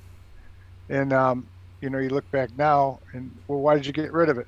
And if you think about it, there was large portions of rust that were pretty bad and bred in the frame because back then we had salt on the roads, in New York and in Toledo, Ohio, where you drove it, Mm-hmm. and they became useless because you can't really fix it. Now they're fixing it. They take a fully rusted out thing and fix it. Same with PCs. Nice. They're you're putting the same hardware in it, you're getting the same result. It's all brand new, and it runs and sounds good, and that's what our computers are doing. Well, I mean, vintage car, that's a good example here. If you have a vintage car, but it's basically all you got left is the frame, and you've replaced it with a new engine and new seats and a new dash and everything else, is that a vintage car anymore? Yeah, they're selling, you can get a 66 Charger rear fender, brand new, and tear the one you got off. New old stock. Well, this one on, and it looks just like stock. I mean... Yeah. Again, lines can get blurred, and is it in the eye of the beholder? And are you a purist? Are you an enthusiast? Is there a right or wrong? I guess it depends if you're the gatekeeper of a hobby or you're just a member of the hobby. But if you're just somebody who enjoys a hobby, I don't think there's a right or wrong. I heard very wise words one time when somebody said, "There is no wrong way to cocoa." Oh, really? That sounds. What's cool is if you have enough cocos, you can have a radical one that looks like Steggy's Black Beauty. Right. And then you could have, others that are, completely stock or a completely stock 128, and then same with Coco 2s and the original Cocos. You can have a 4K sitting at home and try firing that up and trying to find a program that'll run. That's the fun part, because I don't think they're really labeled, are they? Yeah, and it's a blurred line too, because I mean, like the Gimme X, for example, you're putting some more modern hardware into a machine to boost the capability. But I'll be honest, we did that back in the day too. We just didn't have the technology to take it quite that far. We were, Tandy says 512K maximum RAM on a Coco 3, or even on the original C and D board Coco 1s, it was max 16K of RAM, period. And then people were hacking in 32, then they hacked in 64, then they hacked in 128. We've been doing this the whole time. I mean, it's just like easier said, now with the modern hardware. Right. Yeah, it's just easier and cheaper now to do with modern stuff. All right. You could have done it back then, but it would cost you like $1,000 to do the upgrade. Now it's like $70. Right, and people look at a certain hobby a certain way, like classic cards. Some people might say, I only am interested in ones that are completely stock, completely original, all original parts from the original time frame. And if you replace anything, then you've defiled or distorted that vehicle, right? So yeah, well, they call some of that resto mods. Resto, like restoration. Restoring it modern. Yeah, and that's where everybody's different. Some people are collecting. They want the original stock stuff because that's what they want to collect. Others are using them and they want to push the limits based on the original hardware design. Other people are doing it on the software side where they can overclock and do if we had a basic that ran 100 times faster, what could I do with it? So I mean, there's various levels of it. It doesn't really matter in the broad scheme of things. Whatever you like doing, that's what you should do. That's in the eye of the beholder, right there. Right? How you want to work your hobby is up to you. Right? Collect examples of everything, keep them stocked, then get the another copy of it and start modding get the beaters, right? Get the beaters, right? Yeah. So get the beater machine that you can do whatever you want to. So that's my my mantra.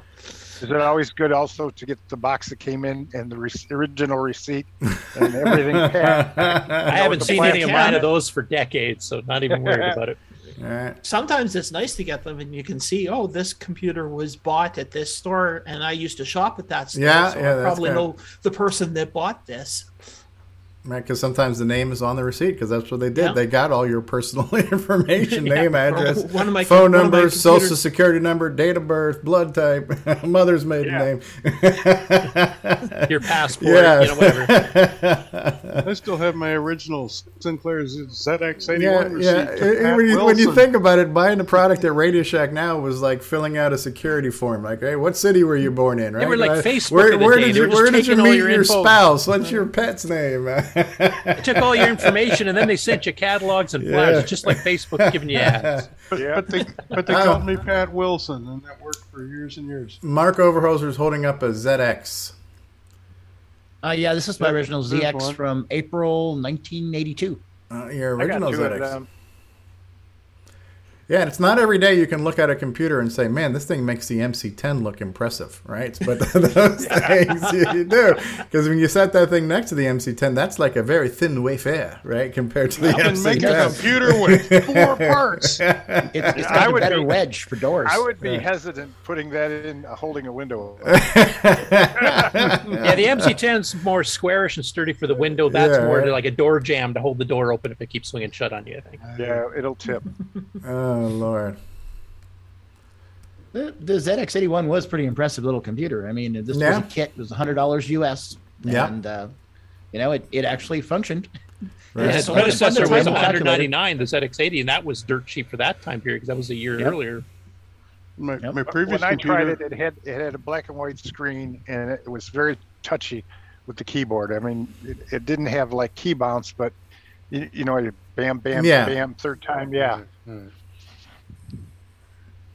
really wanted the Channel 36 one because the display was nice. Yeah. If the display is nice, then the rest of the computer is okay. I think the model of that, the motto of that system was "spare all expense," right? So that's worse than Tandy, right? So that was I was going to say that's actually worse than Tandy. Yeah, spare all expense. Go as cheap as possible. Yeah, you know, it said Timex on there, but there was no real-time clock. Yeah, it only the later one said Timex. Yeah, but listen, hey, it keeps on ticking. We're still working, right? So, what's the deal on Timex? How did it get in there? Go ahead, American name. Basically, Timex. Yeah, they had actually Sinclair had Timex manufacture them, and so originally they made them themselves. This one actually says made in England, whereas I have a bunch of the Timex Sinclair 1000s, and they're made a couple different places. The RAM packs, I have some from Portugal and some from Scotland, and I think some from the U.S. So I believe if you lick that, it's going to keep ticking. Yeah, takes a licking and keeps on ticking. Right? Go ahead, show it. Come on. Oh, I think Alan says it best in the chat. He said someone out Tandy itself on that one. All right. Well, it's like to hold my beer. I can do that cheaper. Right. I believe we've diverged long enough. Mr. Things, you want to tell us what game we'll be playing next week?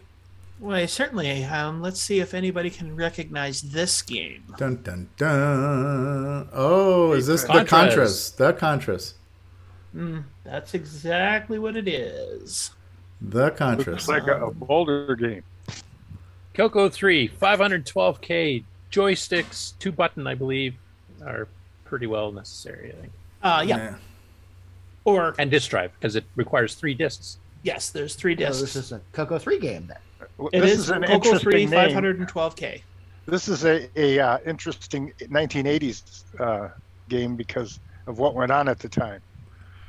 Yeah, there's a whole long convoluted. This game took multiple years to release. It had to go through a couple programmers. Doug Maston's actually the main author that started it, is actually in our Discord on occasion too. So. Oh. Okay, there you go. So that's what we'll be playing next week. And just a reminder that you have 2 weeks left to get 0 Hour before it'll be the game of the week, which will be the week of April 16th to the 23rd. And you can get a digital copy either way. You can just buy the digital straight up or buy the physical and get the digital right away, so you don't have to worry about it being shipped to you. Exactly. So go to Nick's site and buy that game. And get your digital copy immediately. And Nick, I'll take that in Ferrari hubcaps, please. That's right. Nick needs the exercise to keep walking out to that mailbox every day, picking up those checks. So buy early, buy often. So everyone gets the digital copy. That's right. So even if you order the CD, you get a digital as well. Okay, we have a question from Kevin Holloway. Is it hard to replace the battery in that Timex? Is that a watch joke, or is there an actual battery in that computer too? There's no battery. Okay. Interestingly enough, Timex is re-releasing their retro digital watches. I think the model number is like Z80 or something like that. But there's the old like stainless steel wristband Timex, LCD style, and there's even one that's got like a Space Invaders faceplate on it too. But so you can buy that old style Timex. Was it Timex that made the game watches? Not sure, but. everybody had it in school, and you could hear beep, beep, beep. Oh, yeah. Casio had a bunch. Casio had Casio? that. Casio, yeah. Yeah, and then Frederick Provancha says, I agree, there is no wrong way to Coco. If you're a collector and want the original hardware, that's fine. Just don't tell me I'm wrong if I'm interested in Cocoing differently. There you go. Don't. Yeah, I completely agree, except that, Frederick, the way you're doing it is wrong. Hey, has anybody after 1985 found out where Carmen is?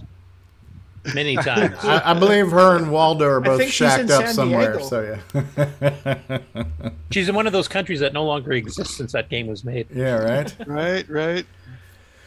All right. So next week's game is The Contras, and very good game. Hardware scrolling, digital music, digital sound effects. It's a very close facsimile of the Nintendo version of the Contra game, and pretty good. Well, I think it goes quite differently in the later levels, if I read that correctly on Curtis's website.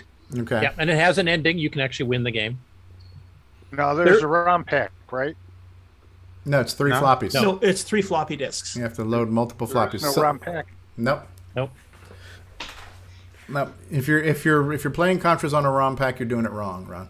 That would be a wrong way to Coco. You're wrong way to Coco. Maybe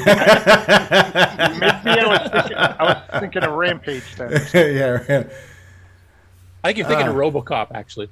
And if you're playing it on real hardware, the Coco SDC, remember to load the directory, and then you can use the button on the side. Press the button to switch load the different disks. Control M or Shift M to mount the directory. Shift M to mount the directory, and then you got to tap the little. So the next disk, hit the button. You'll see it flash once, twice, or 3 times, depending which disk number you're selecting.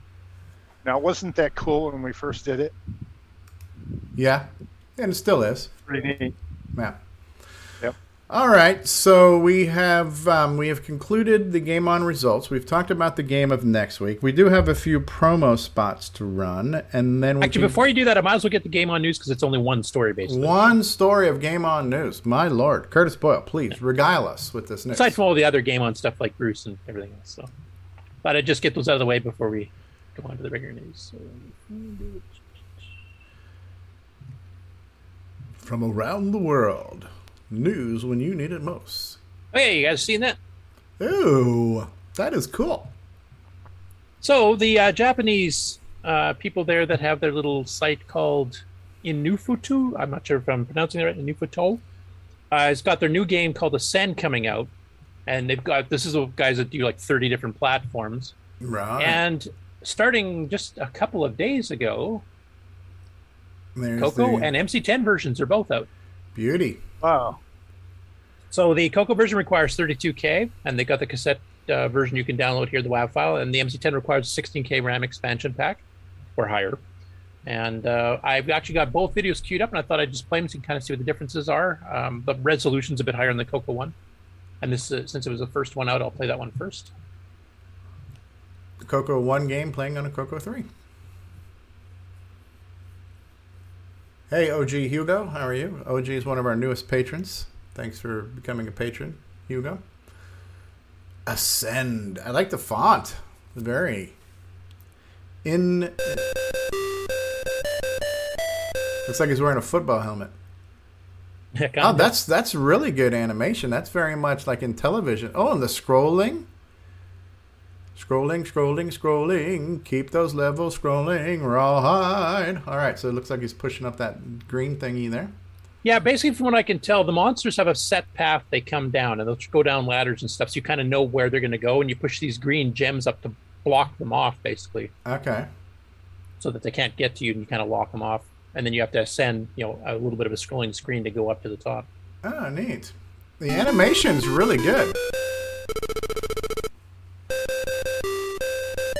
I mean, that's the Coco version, and then we'll compare. It's almost got kind of like a Apple Panic, Space Panic load runner. A little bit, but that pushing up the gem to block, that's kind of cool. I've not seen that before. Exact, on the MC10. And look, even the font. I like that font. It's a beauty, eh? Notice the kind of hollowness of the sound's a little different, I guess, just on the... and the player looks a fair bit different. The monsters are pretty close to the player. Because this is one from P-Mode 3 to P-Mode 1, so you got less resolution. But still, the soul of the game is there. That's a pretty righteous. Getting both to work. Absolutely. So it looks like they're always going to go down. When they see a ladder, they're going to drop. So they're, like you say, they're kind of predictable in that regard, right? So, well, the round ones, yes. The other ones just go back and forth. Ah, beauty, eh? That's the ones you got to kind of block off. Yeah. Yeah, but still, even on the blockier graphics, the animation is really good. It's still kind of that Intellivision Running Man style animation there. And that little color baseball shades of right there too, you know? Yeah. Can you imagine having gotten this on the MC10 back in the day? Holy crap. No. When it first came out? They would have sold more than 4 of them. Yeah, they might have sold more than 4 units back then. They might have lasted more than a year in the stores. Yeah, that is a beauty, eh? So this was pretty cool. And there's a news item coming up in the regular news, which I'll get to because it's more about development stuff here. But on Atari Age, somebody posted that this was coming out. They saw that it had just came out for a bunch of the Japanese-based systems. Right. And he actually got links to the GitHub that actually contains the source code for this engine, what CPUs it supports. It's basically a C-style language, but not quite C. It's kind of like CMOC in that way. And I'll get into some more details there, but it looks like what CPUs it's designed to handle, including 6809. Wow. And some of the graphic engine stuff. There's old source codes there. So if you want to, you can get in, possibly if you know Japanese, you might even be able to get involved with it if you wanted to. But I like the fact they're doing these big, massive multi-platform ones so that every one of these 30-odd retro systems get these games. It's like a one and done. Yeah. So anyway, those are both available for download. The links we've got in the show notes on Discord. If anybody wanted to paste it on here, feel free. But you can download it right now for both the Coco and the MC10. What's neat is you didn't have to know any English or anything or Japanese to play the game. No. Yeah, it's pretty simple. I mean, their webpage here, I mean, it'll say Ascend in English. Stay on this page for a second. All right. Okay. So when we look at the top one, so this is now the question you had earlier, Ron.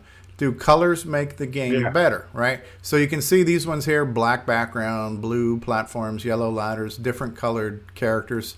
Does that make it look better? Again, that's kind of in the eye of the beholder. Obviously, there's more distinction in what things are, but does the Coco and MC10 version look worse for having less color? And my opinion is not necessarily. Or the different color sets, like this one here, the PC 8001 MK Mark II. Like this one up here, the PC 6001 looks like it's using a VDG. It's got the narrower bands, and it's got the same color set as the MC10. Right, that looks like a VDG, too. Exactly. Here's one where they actually have more text-based stuff. Flags. Yeah. There's a black and white one. Completely monochrome. So if the game is a fun game, then I think... Well, look at that one there. On the MZ1500, the guy looks like he's got colored shirt and pants, too. He looks a little different, right? So, like here, the characters actually look more detailed than monochrome. Right. Yeah. Yeah. So higher res, less colors. And this is lower res. This is a much lower res one here. That's probably using character graphics. That's why. Yeah. Right? Like they did an interesting way of getting the player. Kind of like the Petsky, right? That's kind of what that reminds me of there, right? And like a lot of these systems I've never heard of. Here's the Spectrum version, right? So, we're not going to get that back, are we? FM7, which is another 6809 based system. Right. Lots of different, And then as Junior, what is that? What's Junior? PC Junior? I'm not sure. Or JR. Might be. Or JR100. Oh, JR100, JR200. That must be a different platform then. Okay. I don't know. Look at that black and white. It's a lot different. Yeah, that's like grayscale. Yeah. Yeah. So this one has the source links after the cassette and wave, but they're actually linking the sources for them as well. Yeah, actually, I was taking a look at some of the engine stuff there because it looks like they are making this publicly. Yeah, this still looks really good, even on that one, the kind of grayscale one.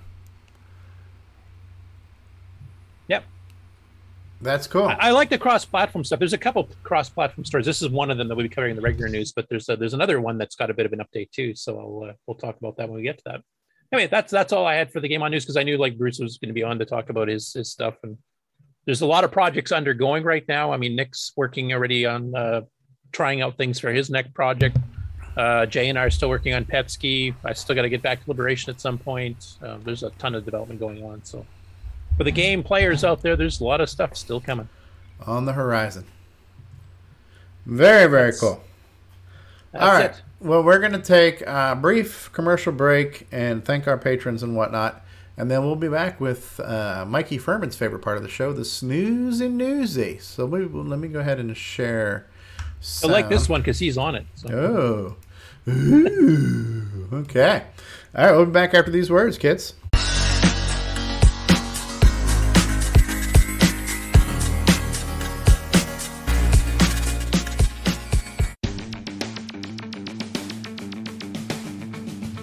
Hi, Retro Tech Heads. Data Soup here.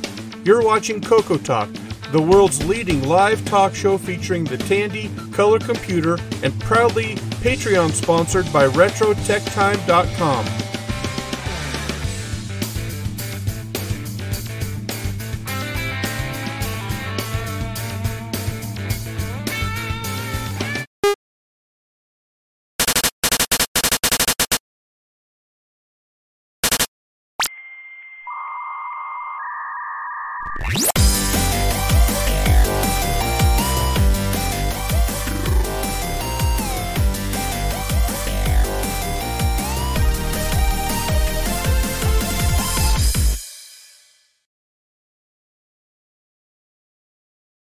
Coco Talk would like to thank our patrons who sponsor our program, so our heartfelt gratitude goes out to Alan Huffman, Alan Murphy, Blair Ledoux, Bowton Aaron, Brendan Donahue, Brian Weasler, Brian Walsh, Karen Anscombe, D. Bruce Moore, Daddy Burrito, Daniel Williams, Diego, Eric Canales, Glenn Hewlett, Graham Vebke, Grant Leedy, Henry Strickland, Jason Downs, J Style, Ken Reichert, Malfunct, Michael Pitsley, Michael Rayburn, OG Hugo, Paul Fiscarelli, Paul Shoemaker, Paul Thayer, Retro Tech Time, Rick Hewlin, Rob Inman, Rocky Hill, Stephen Wagner, Steve Batson, Steve Rasmussen, Terry Steen, Terry Steggy, The Backyard Shed Gang, Tim Thayer, Tom C., Tom Gunderson, Tom Heron, Tom S., Tony C., and William Athan.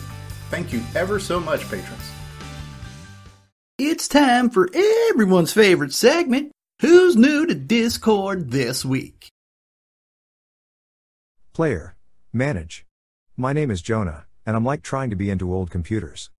I hope to learn some things about retro computers. Sticks. Hey all, Paul here. I was given a Coco 1 as an 8-year-old in 1982, started BASIC, and assembly a couple of years later with a need for speed. Still have a soft spot for my first computer, dug it out and got a Coco SDC relatively recently.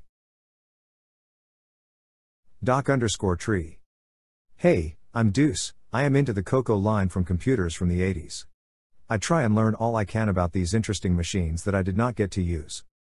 I hope to achieve more knowledge with the Coco line and maybe even more, also to hang out and learn from others with more experience than me. The previous bios were edited for time's sake. Thanks to Melly, Boysantech, Paul Fiscarelli, Eric Canales, the Glenside Color Computer Club, Terry Stagge, and the Coco Talk patrons for boosting the server. Please consider joining Discord and visiting the welcome section to read these bios in full and see what the community has to offer. At discord.cocotalk.live. From around the world, what you need to know. Get caught up on News with L. Curtis Boyle. And now a Muppet News Flash. All right, get caught up on News with L. Curtis Boyle. Okay, so the first one here is actually one of Ken Waters' videos here on Basic 9. He's doing part 3, going through variables and loops. And the main reason for that is that people that are only familiar with extended basic or color basic, etc., you only have 2 types of variables, string and a real floating point number. And loops, you basically got 4 next loops. So Ken kind of goes into all the additional stuff that's in Basic 09. So I'll mute it here so we don't hear it. But Ken, do you want to just kind of describe what you went through here and what you discovered? Okay, well, first off, I just was showing, as you said, the different kind of variables you can use because they come in handy for the different types of loops that you use. And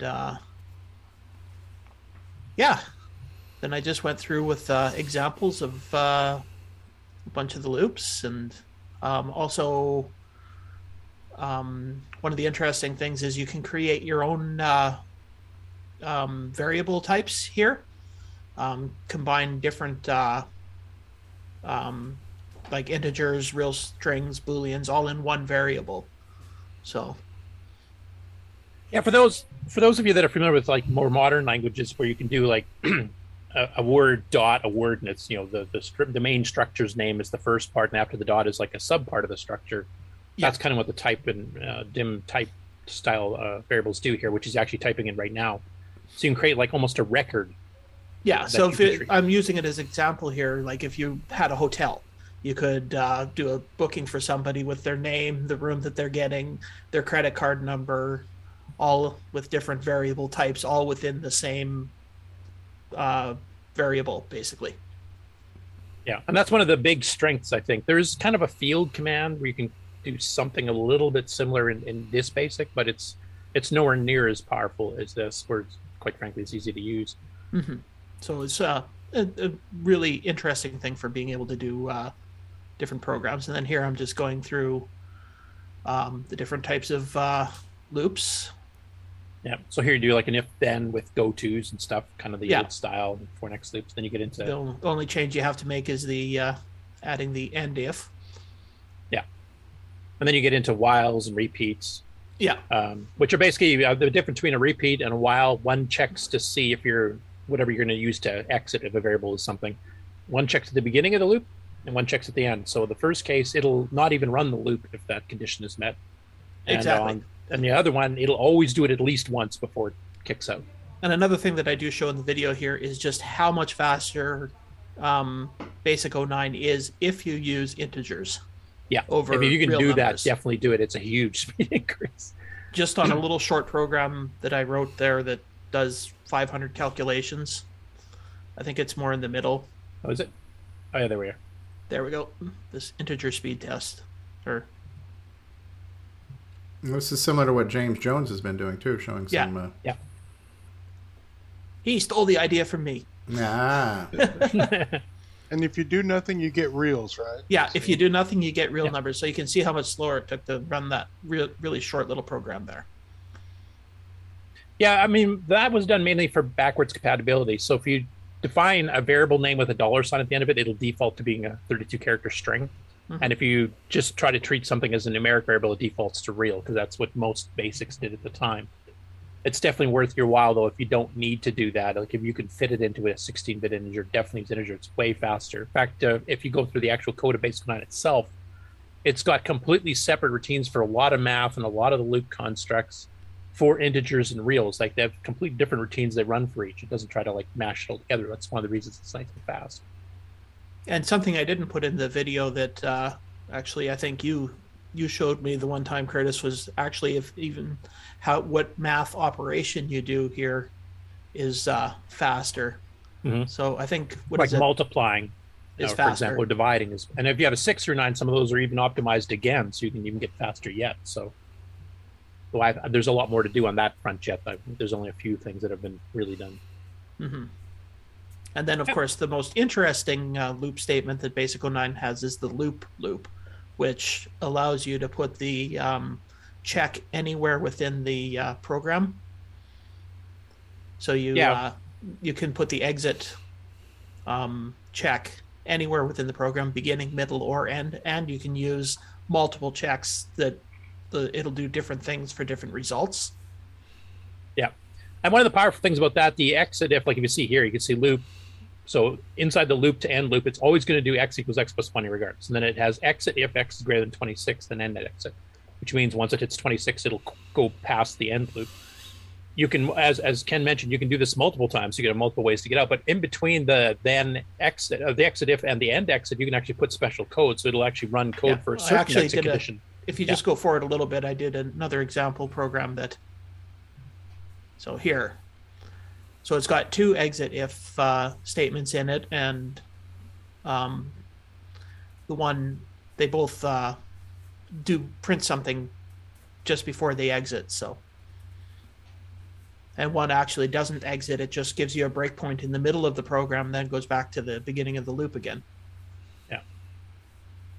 couple of comments here in the chat. And Rick Buelan, who's actually on the panel too, mentioned that it was, originally Basic 9 was the first project that Microware and Motorola worked on together. OS 9 was created as a surrounding environment for Basic 9. Basic 9 was actually the main one. And that was helped along with by Terry Ritter, who's one of the people that designed the 6809. They worked with Microware directly on getting Basic 9 written to show off the CPU that they were just about to bring out. So they're definitely kind of married at the hip type thing. And it's a good tutorial video. James has been doing a lot of the comparison videos between Disk Basic and Basic 09, either to show you alternative ways to do things and also to show the speed. I know we covered one of his last week, the Civ of Arrest. I don't know how to pronounce this. Rastadis? Something like that. Where he was running out of memory on the Disk Basic side of things because of the fact that every number takes 5 bytes and there's a huge array of 8,000 elements. You can't even fit that in Basic normally. So he was, putting them into strings and trying to poke them and do all kinds of things trying to get around the limitations. Yeah, they're good videos. This just really show how much more powerful Basic 09 is than Disk Basic. Yeah. And I might as well do a plug for the two of us too. So if you're going to be at Cocoa Fest here in May, we're actually the first seminar, I think, on Saturday morning, and we're doing. I thought it was Sunday morning. Was it Sunday? Are we doing Sunday morning? Well, you have the Cocoa Fest tabs up here. We'll get to that shortly. I was looking at it earlier today too. I think you guys are let me see. I'll pull it up real quick. Well, you're the first one listed as far as the speakers goes. I just couldn't remember if it's Saturday or Sunday. We're the first. I know we're first in the morning. You sent me a note to say it was Sunday morning because I was saying that good, we get everybody when they're hungover. Yeah, as far as when you look under speakers, you're the first one listed for speakers, but I don't know if that maps to the schedule. Yeah, and I think that's just in the order of when they came in or something when we submitted them. Okay. All the speakers are booked. They don't have all the speakers have a little write-up set because that's up to the speaker to send to Glenn's side to put on the site, so people are still working on those. But I did want to mention we're going to be doing a Basic 9 seminar. There's going to be 3 parts to it. There'll be Ken doing the first part, which this basically we're concentrating on graphic and enhancements in the GFX2 module and sound and a few other things too. But it's basically the GFX2 module to do graphics and sound, etc. We're concentrating on what has been added to it since Tandy released the original version back in '87. So this is all the enhancements that are in Nitrous 9. Doesn't matter if you have a 609, 609. This applies to both. So Ken will be covering like the new graphic drawing commands and an easier way to do sound without having to do weird syscalls and the simple stuff. I'll be doing the simple part. And then I'll the be getting understandable part. Yeah, and then I'll be putting Nick to sleep right after that for 20 minutes by going into how to do the high-level menu handling, how to do drop-down menus and auto-follow mouse and all that kind of stuff. Will Nick will Nick join us via Zoom to demonstrate how to use the trash can by any chance? Or lift lid, close lid, throw it all in the bin. It's like shrimps in the barbie, except it's code in the trash.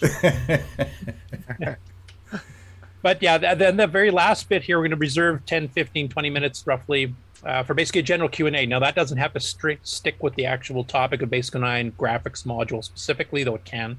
But if anybody has any other general Basic 9 or Nitrous 9 questions, they can feel free to ask during that. Soldering tips? No, there won't be any. Well, actually, if Ken answers, maybe. Yeah, I can do some soldering tips. Okay. Yeah. My tip: don't do it. You can hurt yourself. That's what my tip. My tip: practice before you actually touch a real old machine. Right. Roger that. Over. Anyway, so we'll see you guys all at the fest in that seminar if you're still awake by the end of it. Great. Got my hotel room booked. Yeah, same with me. Next up, Ron Klein announced a MAME update to version 2.4.2 for the Cocoa Pi. Now, this actually, I think he's done 2 brief releases on this now, too. There's a little bit of a fix-up. Now, this features a test patch that is currently not part of the mainstream MAME build. And this is done by Tim Linder. Now, he wants some feedback on this, and I was hoping maybe Tim would be able to pop by to kind of explain in more detail. But basically, he's trying to tweak the emulation of the high-res joystick interface because there's some people, I think Roger Hallman being one who was one of the co-authors of C3 Pages back in the day, a Cocoa 3 desktop publishing tool, that it's not quite smooth, like chunks of it you can't get to, and it's jittery and whatever else. There's some issues with the emulation here. So that he did some updates here that are available for the latest Cocoa Pi build. And if you download that, he would like to get some feedback, try some programs. They can be games, they can be GUI stuff, they can be graphic editors, whatever, that uses the high-res joystick interface, the Tandy one, and see if you have any issues and kind of report back to him. I didn't know if he had anything specific he was trying to look for. I was kind of hoping you'd be on, or at least in the chat, to be able to identify that. But Ron Klein might know about that too, so you can ask him as well. I'm assuming, Stevie, you probably haven't had time this week to try this out yourself. Negative, Ghost Rider. Yeah, I know a teeny bit about this because I lent Tim Lindner my high-res adapter for testing. Okay, so what exactly is the issues you've been hitting with MAME? Do you know? Basically, the MAME emulation doesn't cover the full range that the adapter puts out. I took my adapter up there last week, and he plugged it in and was running a test, and he's getting some really interesting wild plots, stuff that's way out of range. Actually, it's like negative numbers. And so basically, MAME adapter is not doing any of that. So somebody's taking advantage of some feature that's not being reproduced correctly. So at least he has a baseline to work with now. So okay, cool. So I just want to chime in on this a little bit. So number one, hats off to Ron Klein for always being way, way, way on top of this. And I think we're very lucky to have somebody like, I've mentioned this before, I called him Tenacious T, right? So Tim Lindner is in our community, and he's really involved and concerned with how things are working. And I think to a degree, Barry Nelson shares those same concerns, but I actually brought up some questions on Facebook this week because Barry put a post in about his latest we'll be getting to that fork. Okay, so maybe we'll talk about that too. And maybe I'll save that discussion for when we get to that article, because I still don't understand it, and it's just one of those things. Maybe we can agree to disagree, but some people will get on a certain soapbox and say this is why they're doing it. I won't necessarily ever agree with that, but we're all entitled to the paths we choose in life, right? So, but one thing I will say about this, a couple things. Number one, Ron Klein is badass for constantly doing this and updating this, and he's really in tune with everything that's happening and helping to push this and making it so user-friendly, especially if you have the Pi. You go to a menu, you hit update, you hit fix, and you just update your version. It's all so easy to do. So anybody who's struggling with emulating a color computer, the Cocoa Pi makes it easy if you can follow the directions on the videos and ask the questions. It's really simple to do. But to that end, the more we have these discussions about having to fix this in MAME, and MAME's always changing and we're always having to fix. I like that we discover things that aren't emulated right and we get it to emulate right. But I'm becoming more and more of a fan of XRoar, because XRoar is not going to be subject to the problems that MAME does, because you have like multiple hands in that cookie jar, right? So it's a single source code, a single author, and you can say, look, can you add this? Can you change this? Can you fix that? It'll get done, and it won't get broken every 6 weeks when somebody else decides to change something else. So yeah, they might be changing it for a completely different machine, but you know what I mean. So I understand the challenges of MAME being this big open source consortium that's has to serve multiple purposes. My school of thought is I would rather people focus on updating the main MAME distro than maintaining forks. That's just that's what makes sense to me. But the challenges that MAME has, I think, and the growth that XRoar is doing, I would love to see a day where we just have one emulator that emulates everything and does it well enough that we don't have to worry about multiple emulators, So, and I think and there's still some favorites. I mean, BCC has some issues with some pieces of emulation, but it's also still, even more than XRoar, the most user-friendly. So, right. Yeah, it would be nice to have one universal one that just is super easy to use. It will allow you to use command line if that's what you want to use to build scripts and stuff, or it can be completely GUI driven to get at everything. Which XRoar has certain things you can only do from the command line. If you're not a command line person, you'll never be able to use these things. So, fair enough. Again, there's no wrong way to emulate either, but we're going to have our preferences, right? Yeah, exactly. MAME is really starting to sound like Debian, where here comes all the distros, Ubuntu, and what kind of MAME do you use? I use this kind of MAME. Well, MAME has a single central distro. It's just like, we'll get into it when we get to Barry's story. Yeah, Ron, were you going to say something? Yeah, when you download this, are you automatically using the new package? No, so you have to do three things. You first have to update from Git repo. You then you have to run the fix script. Done that. And then last but not least, you go into select MAME version. and then you'll see a list of all the various versions that are installed. Yeah, and I don't see that list on mine. It's in one of the menus, and I don't remember I don't know if it's in the administrator menu or the emulator menu, but the third step is to select that new version to make that the default active version. And the nice thing about that is with the Cocoa Pi distribution, as we have these new updates, if you needed to roll back, you can just go to that menu and then change the default MAME you want to use. So you can actually, kind of slide up and down the ladder on versions for stuff in the Cocoa Pi. It makes it real easy to do if I have to uninstall and reinstall and things like that. I don't remember exactly what menu that's in, but it's in one of those handful of videos that I did originally when we set up that new menu structure. But off the top of my head, I don't know. If I find it again, I'll shoot you a message on Discord or something. You did a tutorial video on how to do this too, didn't you? I did. I just don't remember. No, I'm just saying that if Ron can find that video, he can actually just watch it, and it gives you step by step on screen display. And there's a much needed video that I want to get with Ron Klein to do, which is basically using the Cocoa Pi as a development environment, because there's so many tools on here for doing the cross assembly using an editor, and you can write in BASIC, you can write in CMOC, you can write in assembly in an editor and have it create the disk image and pop up an emulator and test your source code all from that single desktop. So for those who don't know how to build a development environment and don't know how to write programs in BASIC on an editor and make it work in an emulator without having to worry about copying and pasting and L printing and all the stuff you have to do to get code in and out, there's a real easy way to cross-develop on a variety of languages that's all built into the Cocoa Pi, and I'd just love to do a real high-level, simple way to show people what you can do with some of that kind of stuff. And then on top of that, which I don't know if we've officially announced this, but one of the things that's been in the Cocoa Pi for a long time now is QB64, which is a Quick Basic. And Ron put that in for me specifically because I'm working on a few projects in Quick Basic, and I want to have Cocoa Pi versions that will run on the Pi. What we didn't realize initially was because there was not a Pi binary available from the QB64 project. So Ron just took the source code and whatever the term is, you make it, you build it, you assemble it, whatever it is. So he just compiled the source code on the Pi, and the program ran. But when it went to do its compilation, the actual binary files that it created were having issues because it was compiling to x86 versus ARM. And so Ron had to work with developers and stuff to get that fixed.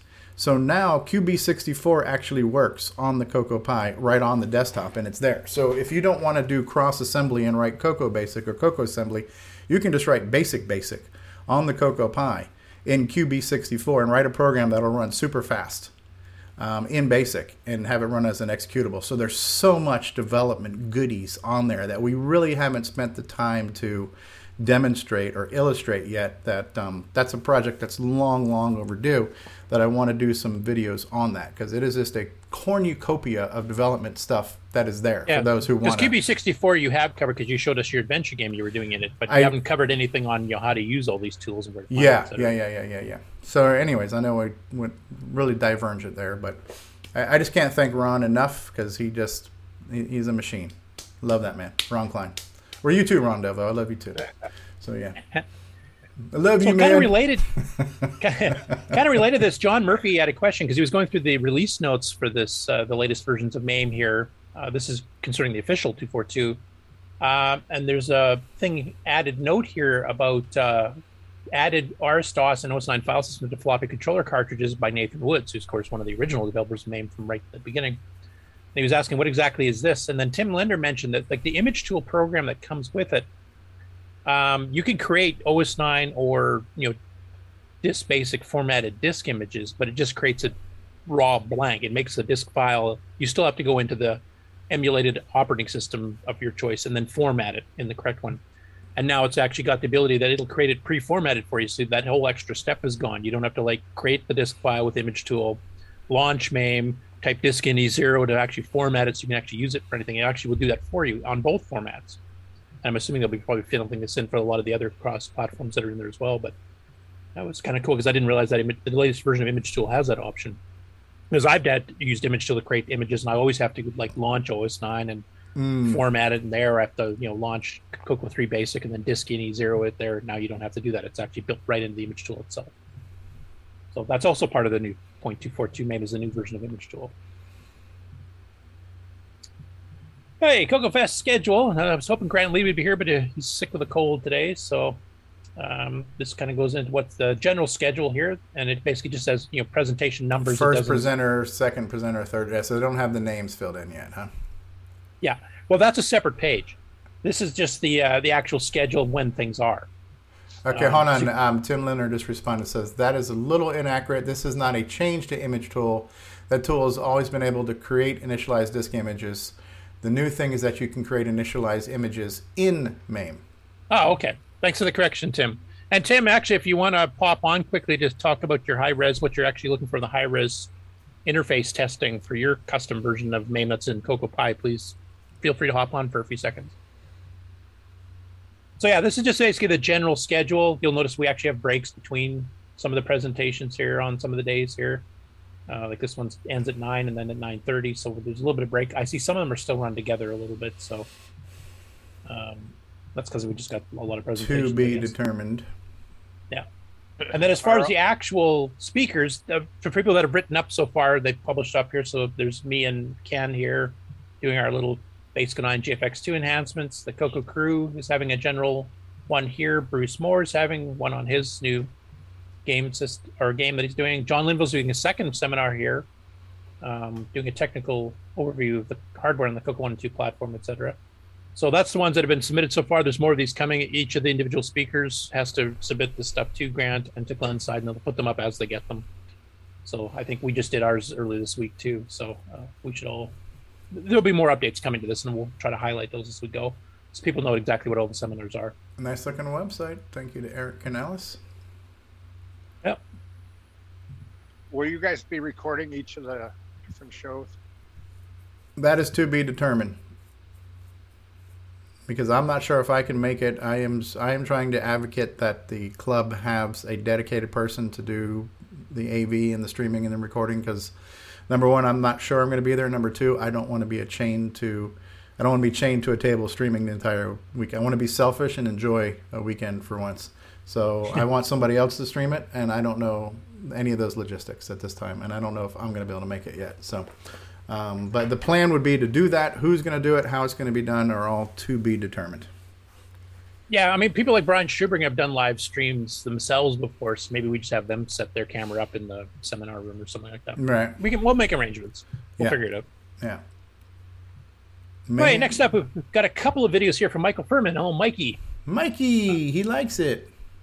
So the first one is he did a video showing you how to run Nitrous 9 ease of use on the Glenside ID controller hard drive system in MAME, which is now emulated in there recently. It's a little bit slower than doing the Coco SDC just because of the way the hardware worked. But he goes through the entire, how to set it up and booting it up. I won't play the video here because it's 20 minutes long. But if you're interested in fiddling with this, and it also will make compatible images that you can actually copy to a real ID drive, or vice versa, in the other direction type thing. So you can run it on a real hardware if you happen to have a Glenside ID controller with real hard drives on it, or you can also run it now in MAME with the emulator. So he has a complete presentation on how to get all that set up. And then this was kind of mentioned by Ron. I can't remember if this was pre-show or during the beginning of the show here. So the Southwest Technical Products Computer, SWTPC, was one of the earlier ones. This is like Altair era style stuff. And they did a 6800, which of course is the predecessor to the 6809. They made a 6800 based system. And that emulation is now in MAME 2. Now this is a computer, as Ron had mentioned, it does not have a keyboard. It does not have a screen. It's basically just a big box with some chips in it, and basically you hooked up a serial port. So he actually runs an emulated terminal to log into this, and they actually ran Flex version 2 on it as well. So he shows you how to get all that. Shows how you get all this set up, and you get to actually see on the terminal. My goodness, Mikey, he's an overachiever. And he had to patch the bootloader so it actually would work, and he goes into all the technical details. Is he hand assembling the boot on this damn thing?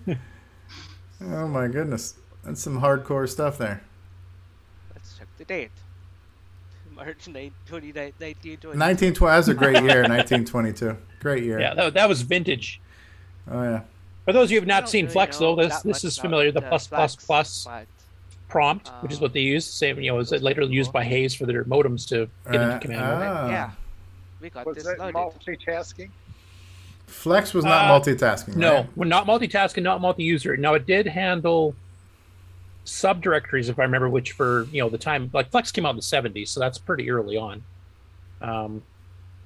But it's fairly powerful because it like OS 9 does. You see the .cmds, and that's similar to CP/M and DOS. You can create your own commands that you can add to the system. So if you write your own command, you make it .command, and then you can run it anytime you want. It's not like you have to load something and exec it. It's like these are all commands you just type in. Like if you wanted to do a dir/w, you could create a command called wdir that always did a wide directory listing or something like that, or a dir/p. It's an extensible system. You can just create all these new executables, and you just keep adding to the system as much as you want. And it had multiple. It had various languages. There's C compilers. There's assemblers. There's BASIC. There's TSC BASIC is a rather famous one. There was even like simple games and stuff for terminals. The fact that this thing was working in 1922 is pretty impressive. Yeah, exactly. A turn of the century operating system, So. Yeah, I mean, if Germany had had this back in 22, they probably would have won the war, So. That's pretty hardcore. That it's been not only is the machine being emulated, but he's emulating the serial terminal, and now he's doing this stuff in the terminal, and he's running the operating system. That's pretty extensive. Yeah. Hats off to you, Michael Furman. And for those who haven't been around the Coco long enough, in the early 80s, there was multiple versions of flexibility for the Coco. There was Frank Hogg had one, Spectral Associates had one, TSC themselves had one, I believe, running natively on the 32-column screen. Some of them did some graphic updates where they could run a graphics screen and run 51 by 24 text or whatever. So this was the powerhouse operating system on the Coco from about 81-ish till 83, 84, probably the most popular. OS 9 Level 1 came out, which was multi-user multitasking, but it used a lot more of the RAM, so you couldn't make as bigger, complex programs. And Frank Hogg rather famously said after it was out for about a year, he says, I prefer working with Flex. So he kept supporting Flex. Once the Coco 3 came out, you had more RAM, bigger floppy drives, and windowing. That was the big crucial thing. Then he kind of dropped support for Flex completely. So Flex was much more common on the Coco 1 and 2 in the people that are the power users back in the day. Yeah, Tom Gunderson says this looks similar to CP/M as well. So yeah. Yeah, I mean they're kind of they're on the same time frame here because I remember Flex I think originally came out in 77. Yeah, when we think about why did Tandy do that and what coulda, shoulda, woulda, there were so many operating systems that could have taken off, like CP/M. And this is one they looked at. Yeah. Flex, CP/M, these were all things that could have been MS-DOS. And somebody took a wrong turn somewhere, or in the case of Bill Gates, they took a right turn somewhere. But, MS-DOS became the predominant operating system. It wasn't necessarily the best, but it became the most widely adopted. And the rest is history. The video I pointed you to, that guy said that the machine came out in 75. Oh, wow. Yeah, well, there's a couple versions of that machine, Ron, so it depends on which one you're specifically looking at. So, that particular the very first one was 75. You're right. I'm trying to remember the one that you had in the video might have been the 77 model from what the ROM said. I can't remember, but yeah, this is pre the microcomputer market. This is the hobbyist market when you were buying Altairs and that kind of stuff, like really early on. So this is before the Model 1. This is before the Apple II, and before the PET. Okay. And much more serious money. Oh yeah, big time. Yeah, $700-800 to have a. For any of you that are interested in this early hard history using the Motorola chips in particular, the 6800, 6809 later on, if you go onto the Internet Archive, there's scanned copies of 6-8 Microjournal, which covers a lot of stuff from the late 70s, and it actually covers the Coco and stuff later on too, when it got popular.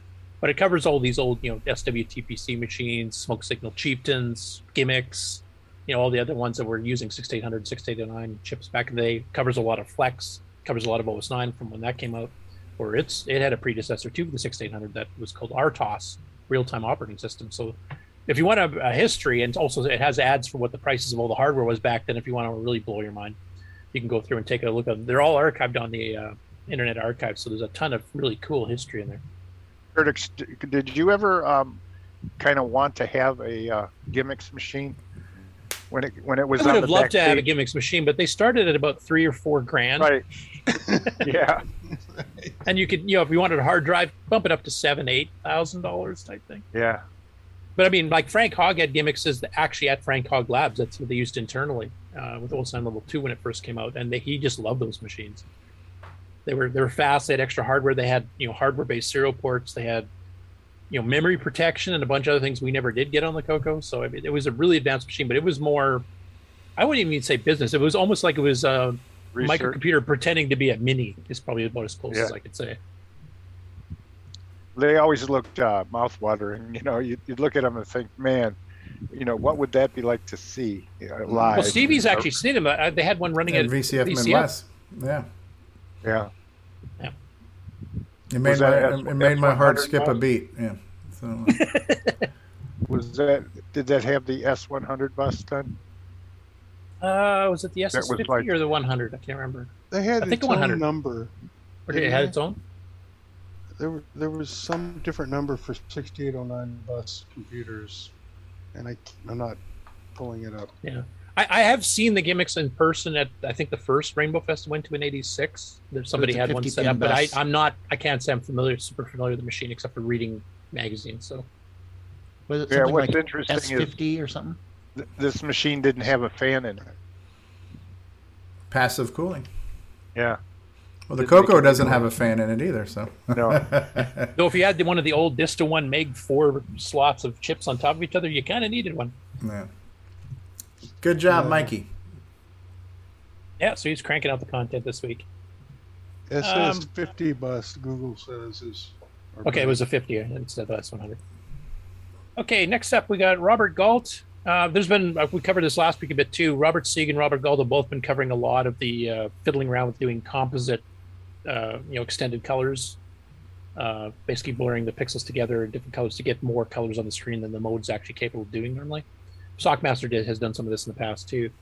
So Robert Galt actually uploaded the disk image here to the Coco Facebook group for Symmetry, which is a little demo that actually does some of the animated graphics, where basically it's kind of like a kaleidoscope type thing, where basically you draw something and it goes into each quarter of the screen, kind of expanding patterns. So he's got the disk image here you can download for the Coco 3 that actually does it with the artifact and graphics. And then he's actually got some demos here, the actual videos. Play. Yeah, it looks very much like a kaleidoscope. Yeah. That's cool. I remember seeing And then he did that. a second one with a slightly different style pattern, a bit slower, but a bit more intricate. Oh, yeah, it's a snowflake, eh? It's a beauty. Yeah. Doesn't really show off the composite colors as well as I'd hope, but I know, and this is one I don't have anything to show you on in particular, but Robert Sieg has also been working with it a bit more, and he's found some issues with doing some vertical stuff. Is kind of doing weird things with the artifact colors that he's trying to maintain control of. And also he's had some issues with some of the compression routines at some of our graphic formats, like the before mentioned MGE or CM3 for the Coco Max 3 people. So he's actually working on a new algorithm that hopefully should fix most of this. And I didn't have it ready as of this morning, so he said it's going to be upcoming. So I decided I'm not going to show the other pictures he's done this past week. We'll show the after, not the before. Exactly, yeah, because basically it does look a little bit messy at this point. Yeah, so. Yeah, I saw it, but I see what the struggle is. But he is actively working on a resolution. Next up, the Coco Crew released their latest monthly one, episode number 82. Show notes in here. You can come down and take a listen to it. I'll just highlight a couple of things that are mentioned on this particular episode. So there's a review of Zero Hour, which I think Nick quite liked, done by Mr. Neil. And there's a discussion on whether the Coco 3 is actually rare, which was a rather interesting discussion. Might touch on a little bit right now to myself. And a tech discussion on MIDI and MIDI cabling, like how to build MIDI cables, what the MIDI standard is, kind of roughly how it works. It's more like a part one because MIDI's pretty expansive and still used today. So the Coco 3 thing, they were discussing the fact that the Coco 3 prices have gone up, and they're wondering, is it because the Coco 3 is actually rare, or is it more just a perceived rarity and that's what's shooting the prices up? And I mean, during the discussion, people had mentioned, the Coco 2 there's a lot more of those around. I mean, so they're a lot easier to pick up than the Coco 3. Personally, I wouldn't classify it as rare. I mean, there's well over 1 million made. There's quite a few around. Just that everybody seems to want them at the same time now, and a lot of people have bought multiple ones because they want to have backups. So they're a little bit rare as far as being able to pick them up, off the cuff type thing is what I would say. I don't know if you guys have any supply and demand issue. Yeah, I think that's more of it. Because, I mean, actually, they mentioned one where somebody was selling a Coco 3 system on eBay. I think it had a floppy drives, a cassette deck, and a few bits of other bits, and it was $1,400 asking price. Yeah. So I mean, again, these are some things that are in the eye of the beholder. What is rare, is the availability to the average civilian scarce. So is there a scarcity of supply? But is it rare? You know, I mean, again, what's supply and demand. Right. Yeah. Now Mark Siegel just says we sold many more Coco 3s than Coco 1s and 2s. So based on that statement, the inventory should not be the issue. But how many are out there in the wild? How many are available? The supply and demand. So is it rare? Mark, if that is true, then you guys must have restarted serial numbers periodically then, because I found serial numbers in the Coco 2 way higher than any Coco 3 I've seen. I've actually got a database I've been keeping track anytime I see them on eBay. So serious talk, soulful discussions, superior entertainment. We got to come up with some taglines. Superior entertainment. All right. They should add modest. Yeah. All right. Curtis, that list would be interesting to look at. Yeah, I've been trying to keep track of Coco 1s, 2s, and 3s. So, well, I think anybody who's trying to get a Coco 3 is probably struggling with number one, finding the availability, and number two, finding the affordability. So I think the latter is more important right now. You can find Coco 3s on eBay, but they're $300, $400, $500 now just for a raw 128K, more than they cost in the first place. I think it's more the price for $300 or $400. Yeah. Yeah, I think it's not so much rarity. It is. I see a lot more Coco 2 listings than I do Coco 3s. And from the serial numbers I've gone through, the Coco 2 is sold at least 2.5 to 3 million itself. And that, once again, they could have restarted depending on country, whether it's NTSC or PAL, et cetera. I don't know. But the prices of the Coco 3s have gone through the roof. I think that's more the main thing. People want to get a Coco 3, but are they willing to spend $400 for a 128K machine? They don't even know if it works. That's a different story. Right. Yeah, but most work. So Mark says serial numbers are phony. They are not serial numbers. Serial numbers were mostly phony, is what Mark Siegel was saying. So yeah, who the hell knows? That's interesting. Yeah. Okay. It's a number. It's not serial. It's a number. What I do find interesting, though, is we spend a fair amount of time discussing what these guys do on a monthly basis on our show. Yeah, well, it's the same community, right? Well, mostly there's a lot of crossover on topics, etc. So, well, I didn't complete the second part of that statement. Oh, go ahead. And I'm just saying, we mentioned what they do on their show on our show. Yep, we do. Okay. We're the community. Yes. The community, the collaborative community that Bruce Moore talked about. That's where we come from. And that's all I'm saying. I'm just saying that on our show, we mention what they do on their show. I'm trying to promote the Coco regardless, so it doesn't matter to me where the news is coming from. So, and I just looked up on eBay. The only Coco 3 that I can see is a 128K for $635. Oh, Canadian. That's great! Sign me up for that. Is there a buy now button for that? Yes, there is actually. It's not an auction. It's a buy now. $635. Hey, Ken. Yeah. If you select on the searches completed auctions, you can get a general idea of what the last ones have sold. I'm just saying what they're asking currently for them right now, and what's currently available. Yeah. Now, I will mention something they did mention when they were going through this discussion here, because they said actually that doesn't seem to be so rare, and they have found ones at decent prices, but they said eBay is not the place to look. They suggested going to more localized, like stuff like Kijiji up here in Canada. Facebook Marketplace, things like that. Yeah, Craigslist, whatever. Like if you get something that's local to your community or local within your area, you can probably find them at decent prices. The eBay seems to be like the people that really want to rip you for money. Well, the thing is, on eBay, you'll go into advanced search, sold listings, and you'll sell it for whatever the last guy was able to get. And until nobody can get that for a while, it's going to have an artificial high price. The value of something is what somebody's willing to pay. So while most of us here in the panel might not think a 128K Coco 3 is worth $600, if somebody wants one bad enough and that's their only choice and they're willing to pay for it, well, then it was worth $600 to them to have it, So one person in the millions on eBay bought one for $600, so now they're all worth $600 for a while. Yeah. Back in the 90s and the 2000s, when I would look for Cocos or whatever, I would notice that some people, maybe ladies, I don't know, but they would post the Coco as being a keyboard and thinking they don't know what it plugs into, so they can't tell you if it works or not. I've picked up a couple of VIC-20s that way. Yeah. For like really cheap. People are like, they're keyboard. It's like a keyboard off a PC that plugs into something. Yeah, Helps. keyboard for old computer. Yeah, that's a VIC-20. That is the computer. Right.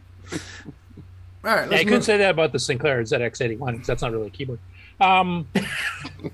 So the one thing I did want to point out, that Dave and Sharon Berry, Dave609 here in the chat mentioned that they're cheap in Montreal, and this is one thing I wanted to mention that they kind of mentioned too, is that it's also regional.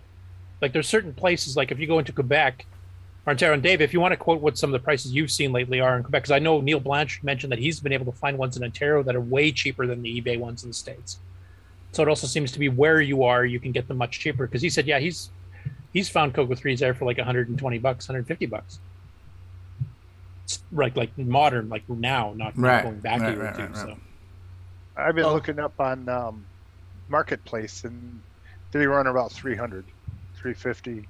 Yeah, and Neil's been finding for like 120 Canadian. Oh, I wish. Around here, if you're in Ontario, apparently that's a good place to buy Coco 3s right now. Or a couple Quebec, of months maybe. ago, I was on an auction site here in Vancouver, and there was a Coco 1, 2 Black Beauties, and 2 games, I think. Can't remember what they were. But it was up for auction, and I dropped out of the bidding at $150. And it ended up going up. I think it sold for $375 for a Coco 1. It didn't even say whether it was 16K, 4K, what. It just... Yeah. And yet Dave mentioned here, he just came up, he said right now Coco 3s in Quebec, $125. Oh, geez, I better send Dave some money to buy me some. So now the New York Times Coco 2 is going to come into its own pretty soon, because it's pretty soon the normal Coco 2 is going to be up at that price, right? So. Yeah. That's one of the reasons, like we discussed this before about the fact that several people are working on replacement motherboards now for Coco 2s and Coco 3s. And then once these get done, and they also have replacements for some of these rare chips, at least you can get something that functions exactly like one, but you hopefully won't have to pay these extravagant, collector's prices. You can actually just get a functional machine for the, a new circuit board with a new 609 and some new salt chip replacement, whatever else. And then you can actually just, get an affordable machine that is basically still the real hardware, even if it's using modern parts. Yeah, Mr. Dave says if you buy something on Kijiji, which is like Craigslist, they're usually not going to ship, so it's got to be like a local pickup. Yeah. Right? So. Well, during the podcast, Neil mentioned that he had just picked up a Coco 3 when Ian Maverick of Australia actually had been up in Ontario last week in the Niagara Falls area. I can't remember if he was on their business. He mentioned that he was on the Trash Talk on this last weekend too, but they actually went and picked one up for quite cheap. But anyway, it seems to be Quebec and Ontario hotbeds for cheap Coco. Yeah. So if you guys are looking for them, go up there. I'm just so grateful that I have what I have. Like I have 2 Coco 3s. I've got, I got a white Coco 1, which is one of the things I wanted in my collection. I got a couple of Coco 2s, so I have a spare.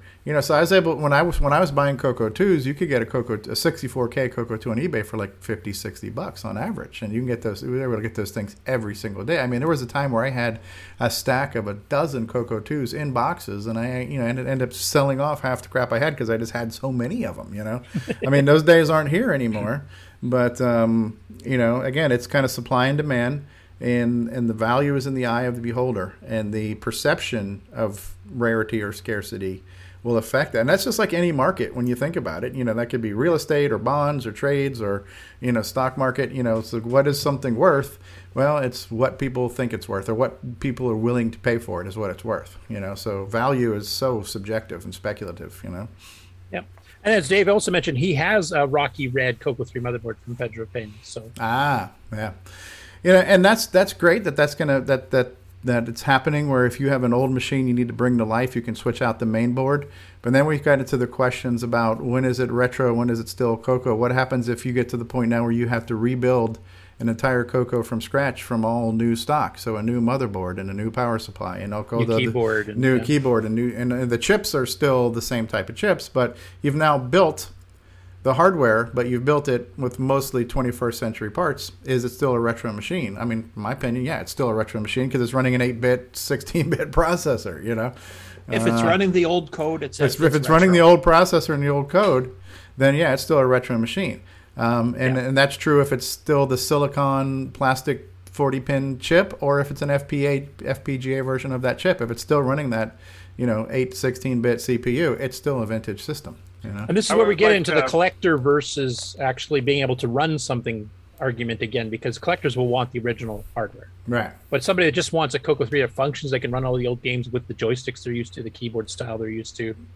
These newer replacements kind of cover that base and make them affordable, because it's, $1,400 for an eBay auction for a Coco 3 is just ridiculous. I would like to say something from 35 years ago. Yeah. WeFax. WeFax. Oh, everybody take a drink. And Ron said WeFax. Take a drink.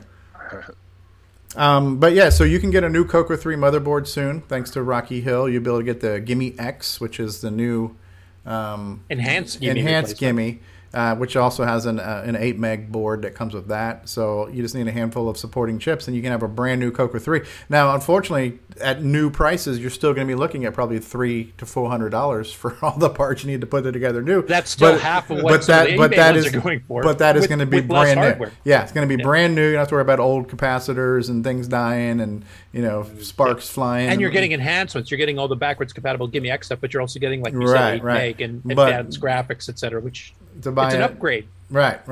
And honestly, I would be okay with that. And I don't even need a 3D printed case to make it look like the old thing. Just give me a freaking USB keyboard and let me fire it up, and I'll be a happy guy. So I don't need the old plastic cases, because that, to me, a 3D printed case just throws the price point out the window. If you're looking at $100 for the shell it all goes in, when you already spent over $300 in parts for the guts, now and we have 3D replacement cases now from like John Strong too. So. Right, but that's what I'm saying. But you're looking at $100 for that case, easily. So I would rather just have it. I wouldn't be surprised if that's the price of an empty shell case of the original on eBay these days. Yeah, I would be happy with just the board that worked. And plug in just a USB put it in keyboard. An old PC case. Yeah, repack it. Hey, that was the funny thing back in the '90s. That's what we all did. Yeah. We purposely got rid of that Coco 3 case because we wanted our multi-pack in there. And just go to the charity shop, pick up an old PC for like $15, and then you could find like a really commonly available form factor like mini ITX case that has all the outputs in the back and make it fit in that case. And the highlight Ron, he's actually showing one of these. Oh, look at that! Ron's got is that one of Paul Barton's? Here, I'll stop sharing so you can share that for the people to see here who haven't seen these. So Ron Delvaux showing off a Coco repack right there. You got the floppies in the case and a ton of ribbon cables hanging down there. Yeah. Yeah, I put black on both sides top, and that was from Taylor. Roger Taylor. Roger Taylor. Okay, that was his CocoZilla. Yeah, and he got to sell it to Paul Barton. Paul, and then I got it from Paul. Wow. Yeah, and it works. It's up and running. That's cool. There was a ton of these back in the 90s. This was hugely popular because people wanted their hard drives, their multi-pack, R32 packs, XT keyboard adapters, everything. Like this one here has two 5 1/4-inch drives plus a 3.5-inch drive, which I'm assuming all work on the Coco just fine. He's got an XT keyboard coming out. It still uses a CM8 or Magnavox monitor, so it's still Coco compatible. But you don't have a multi-pack hanging off the side that you jiggle the table and it suddenly crashes because the pin slid over. Yeah, the 3.5 drive isn't in there. Was that Rick? I was going to say, I sold one of those for about 15 minutes back in the day. Coco repacks with the multi. Oh, that's right. Yeah, I forgot about that. You did. Konak. Well, a lot of people did back then. I mean, there was a ton of stuff. Everybody was trying to get away from the Coco case and the multi-pack dangling off the side. Wish I had all those cases back. Yeah, I could sell them now for all these guys that want to make their shipment. The real problem would be when the older PC cases suddenly become rare and collectible, and all of a sudden those will shoot up, and then what are they going to do? Right, because you kind of need that old XT power supply with the Molex connectors and stuff to fire up those floppy drives and everything. You guys ever watch Linux or Linux? The guy's name is Linus. That's his Torvalds? name. Yeah. He made a. No, this is not the originator of Linux. LTT. Yeah. LTT. He had a show where he made a cardboard case and put a PC in it and had it work. Yeah. Yeah.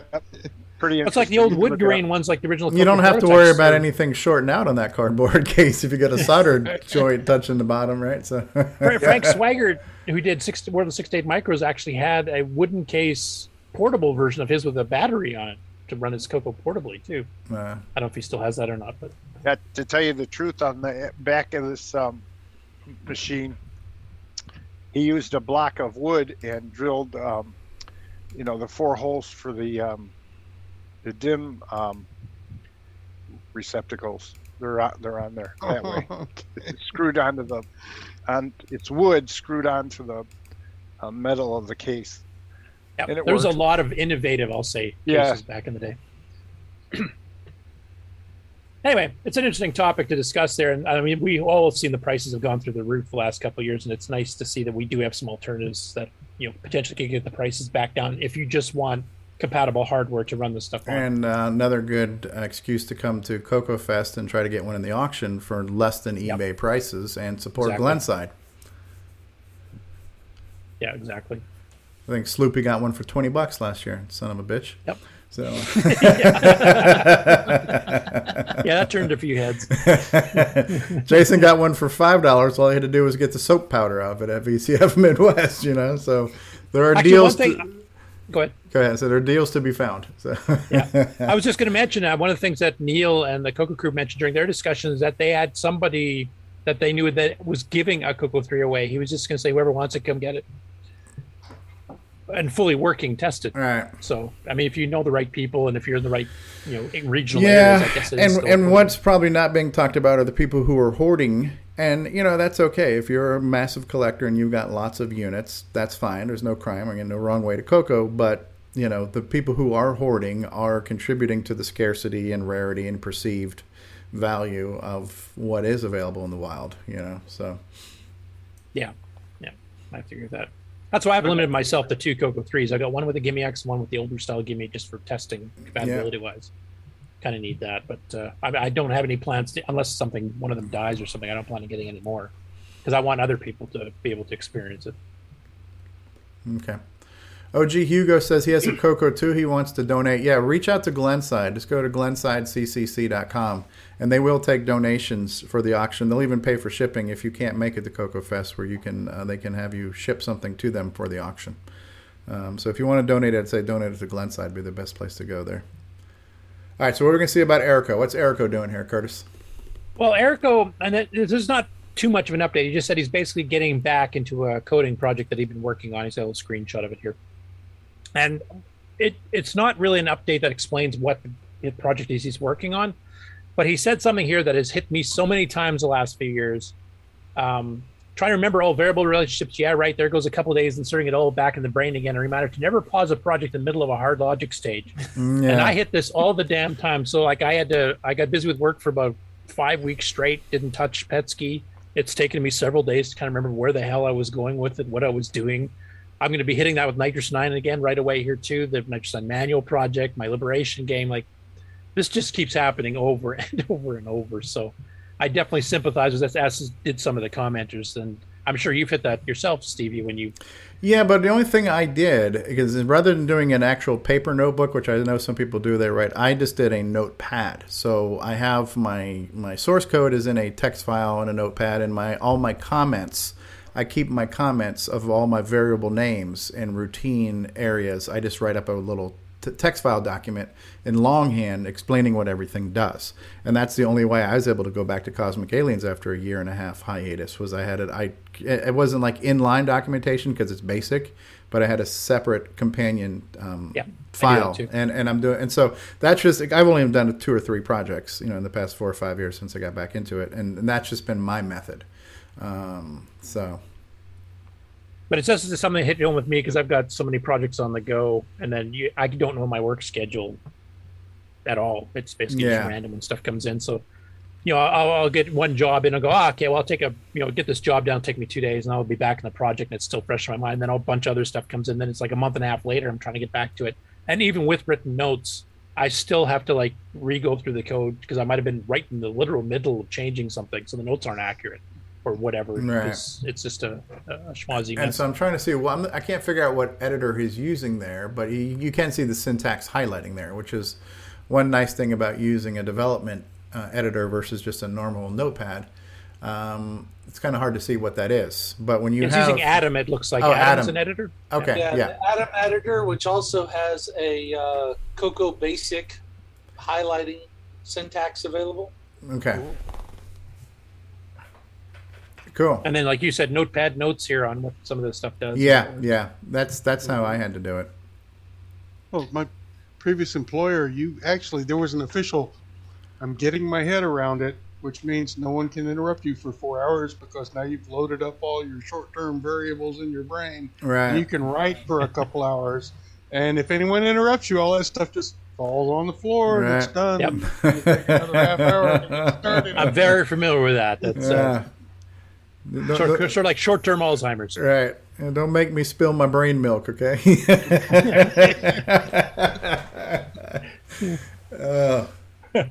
So something that developers can relate to, right? Forgetting what... Oh, yeah, big time. And whether you're an assembly language developer, a C developer, a basic developer, it's the same. Struggle is real. You get interrupted, you try to come back to it later on, like days or weeks later. I notice he's got a lot of shorthand in there. He's got the question mark at. He's also using some hex codes, so and H, which does speed certain things up. So I can see a lot of the optimizations and shorthand he's got in his source code listing there. Yeah, and then he's got the Cocoa emulator running the same code up in the corner there. Yeah. So. Next up, Sheldon McDonald posted on the Facebook group, the Cocoa Facebook group, that he has gotten his Sega Genesis gamepads working with the Cocoa PSG, which is Ed Snyder's, it's a sound and joystick card. And he's actually got it supporting up to all 8 buttons at once here. So he's been kind of fiddling with it. These are little assembly language routines to be able to read all this stuff. So it's not something you can extend BASIC to, but you could run these little machine language bits. And I think some people in the Discord have actually gotten some of the code from him to test back and forth. And they're kind of tweaking it or whatever. That's cool. But that means we'll have a low-level driver people can then add to their own basic programs that they can run to support. If somebody has a PSG and a control with more than 2 buttons, they can actually get up to an 8-button Cocoa game natively. That's really neat. Cool. And that was one of the original things that the John Linville Sega Joypad adapter did offer. Part of it was read through the joystick port, and part of it was read through the serial port, where you could get all the buttons from 2 sets of Sega controllers. Yeah, and I think I don't have a PSG, so I don't know for sure, but the PSG, I believe, has its own little hardware and a separate connector for these or something. It has, that's digital joystick interface, so it's got like 2 Atari-style connections built into the card. But it plugs in the cartridge slot and the ports come off that. Yeah. The chip he uses for sound has 2 8-bit ports, and so it just it hooks to the 2 DE9 connectors. So you can just write code. I know that actually David Ladd actually wrote some code a couple of years ago when it first came out to try to read the Sega type pads. Okay. Next up, we have from Barry Nelson. This is going back to the topic we were talking about earlier about doing forks of the main code, because Barry basically released his own private fork here, which fixes sound in the Cocoa 3 games like Rampage and Ark, and he also did some fixes for the Tier City Model 4 emulation to boot Model 4 discs. And this is where Stevie got a discussion with him about why not keep this in the main branch. I'm kind of in between on the two because the problem with MAME, I mean, you can put your updates in to get the main branch. That is the ideal thing, to get it so that it's fixed everywhere. But the problem is that somebody else will come in later on a completely different system that say uses the VDG chip. This, the Laser Z300 or whatever the heck, use the VDG chip, for example. Let's do something to fix that particular machine, not realizing that the way they implemented the fix is going to screw up something else. And because, as you said before, Steve, there's so many cooks stirring the pot here that people are breaking each other's stuff constantly. So I kind of with Barry at least somewhat on this of like make your own stable branch. It's a slightly older version of MAME. It won't have all the newest cards. It would have like the Super Sprite FM Plus board and all this kind of stuff is not supporting this, but it works and it's not going to break on the next update. So I kind of understand where he's coming from, but eventually you should put those back into the main thing. It's kind of like we're doing with 90s of Use, where once we have stuff stable, we send it back to the repository. Yeah, there's a problem though that if you've seen the MAME dev community in action, a lot of times any change that you want to make to a given emulated computer also faces a huge uphill battle with gatekeepers who don't want any particular change to be made. And it doesn't matter how justified the change might be, how much of a case you make, there's people's opinions that just, I don't like the way you coded it. Or I just don't feel like that should be made, and then boom, it just sits there dead. So maintaining your own fork does have the advantage of being, king of your own kingdom, in that when you want the change to get made, you can at least be sure it'll get made, rather than having to fight that uphill battle. I just some of the stuff that I've seen over the years in the MAME dev community, you just kind of shake your head and wonder, why do some of these people even do this stuff? So who knows? Yeah, I mean, that's the problem. The MAME dev community, there's so many people working on MAME now that it's a bureaucracy. And you get all the entrails of bureaucracy in there, like all the delays, the red tape, and gatekeepers, and blah, blah, blah. There's a whole whackload of stuff that gets in there. So like I said, I understand why Barry did it this way, because at least he knows they're not going to break his code. He knows his code is stable. But I'm like Stevie said, for the new user coming in, they don't know any of this. They don't know all the politics of it. And they're going, well, I download this. This works great. The next version comes out. Oh, right, this has got updates. Wait, this doesn't work anymore. Yeah, it's a moving target. There's not a perfect answer, but I think you guys have raised arguments for both sides of that thing, right? The for and against. I was not aware of the behind the scenes process, because I'm lucky to be spoiled by knowing a person named Tim Lindner, and I don't know what Tim has to go through or what he does, but I just know that he is he's our champion, and he typically makes things happen.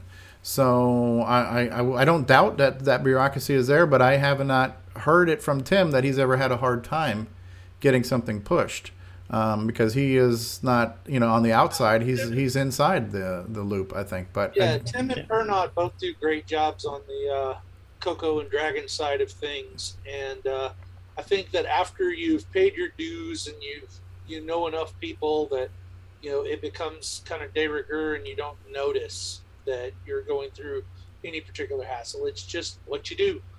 It's the frustration. Once they're familiar enough with you to be quote unquote comfortable with your coding style that it fits theirs or whatever, then I think you can get through faster.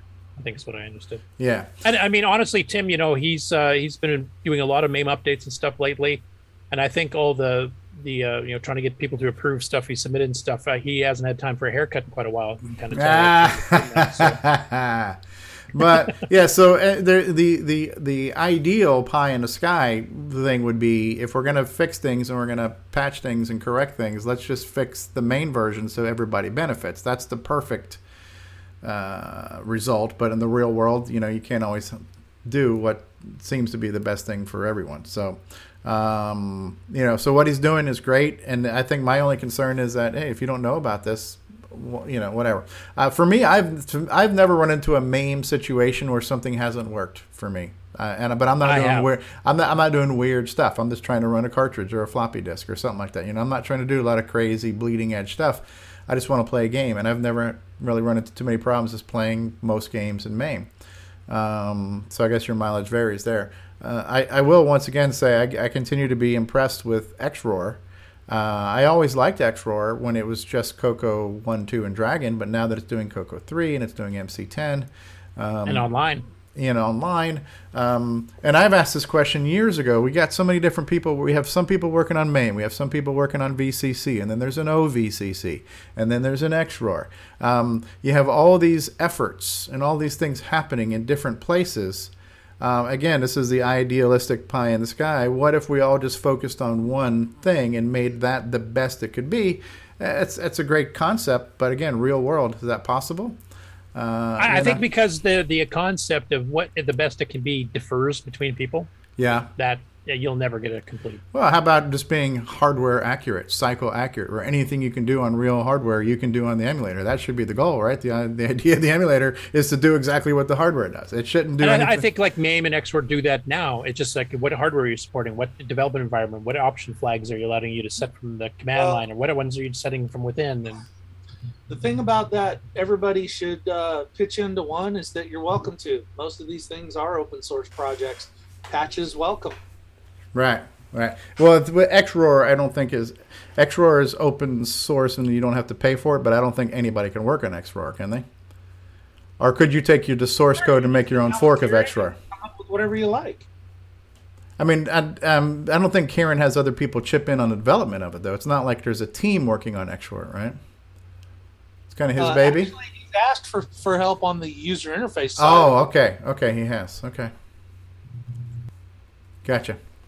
Yeah, I know, and no matter what, you could have 3 of the best emulators that were completely perfect and did everything right, and then there's still going to be people that are going to pick one over the other, and there's going to be, they're going to. It could be just what you're familiar with, like the first one you use and go, I'm used to this. I don't want to learn new keys. And my emulator's better than your emulator, and my emulator's dad can beat up your dad, and you're going to get all that kind of stuff too. Well, so. And somebody might want to write an emulator to just know how to do that. So then you end up with yet another one just because somebody wanted to learn. Yeah, a proof of concept. Can I make an emulator? Yeah. Yeah, interesting topic. Never be solved. No. But I'm just going to say it again. I'm becoming more and more of a fan of XRoar. Plug for Karen. I mean, XRoar is rapidly becoming my favorite too. There's a few minor changes I would make. One on the Mac, it does weird things with sound on occasion. I'm not sure if that's on the other platforms as well. I haven't tried it. And he needs to add more stuff to the GUI that you can access that don't have to be accessed with the command line for the people that don't want to have to learn command And I think that might be where he's asking for help. For help, yeah. Yeah. Okay. One man can only do so much. Yeah. This next story here is a follow-up. So we covered the BackBit Pro cartridge probably a month or 2 ago from Evie's review. And this is a hardware cartridge that actually has interchangeable connectors, so you can plug the same base cartridge into a ColecoVision, an Atari 8-bit, and an Apple II, and a Coco, and whatever. Now, does this cartridge require the Deluxe joystick to be upside down in order for it to work properly? I'll explain that in a bit. Okay. So basically, she did this cartridge, but she thought that the Coco was basically cartridge-based games and some cassette games, probably looking through the catalog, and didn't think there was that much for disc. Not realizing that almost all of us use disk drive. So I actually gave her a comment, pointed to the archive. So she said, I had no idea. So she actually has gone through the last month and a half and now added full disk support, read and write disk style images compatible with the stuff you get off the archive. So she actually goes through and does kind of a review of this. Hey, what's up? And welcome to another episode of Evie's Review. So what you see here... So I'll just pause there so you can kind of see what the support is now for the various machines now, and you'll see that the Tandy Color Computer 2 and 3 mounts cartridges, level 2 loads programs, full disk support was not supported at first, and that has since changed. Is a list of adapters for the BackBit Pro cartridge and a list of the supported features. Now, I've just made one improvement. You can see that I've added full disk support for the Tandy Color Computer 2 and 3, and so the game you're seeing here, this is Puyon.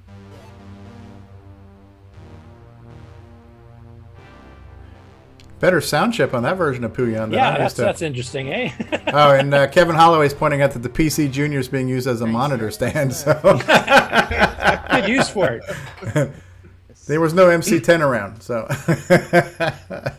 Anyway, here you can see the interface. It's kind of like a poor man's at Coco SDC. Right, it's kind of like a Gotek style thing here.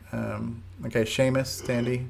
Yeah, but you can see that she's got a lot of the disk images now that she didn't even know existed before for testing and stuff now.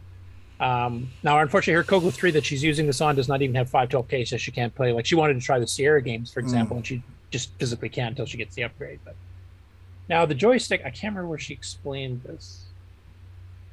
Seamus. Yeah, here.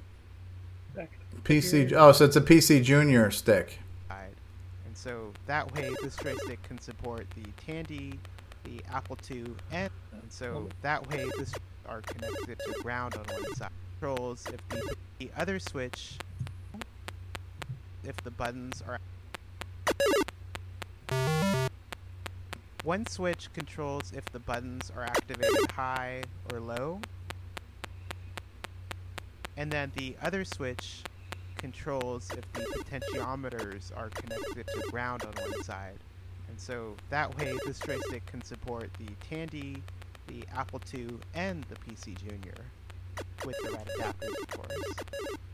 Now, BackBit supports full reading and writing of pretty much all files on the Tandy disk format. Anyway, I just wanted to, because she's got a couple switches added to that joystick, so it'll work on these various machines, but because of some of the differences, it actually plays backwards. I mean, Rick, you probably know more about the technicalities of what she's talking about there with the various way the button switches work, the way the pots work, etc.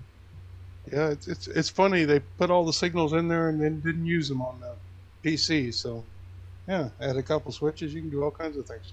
Yeah, because what you've been doing is you've been taking PC-based joysticks and fixing them to work on a Coco Native, but they no longer work on the PC, correct? Right, because where she's tried to kind of hack it so it works on all these machines, though you have to hold it upside down if it's this machine and all these other weird things.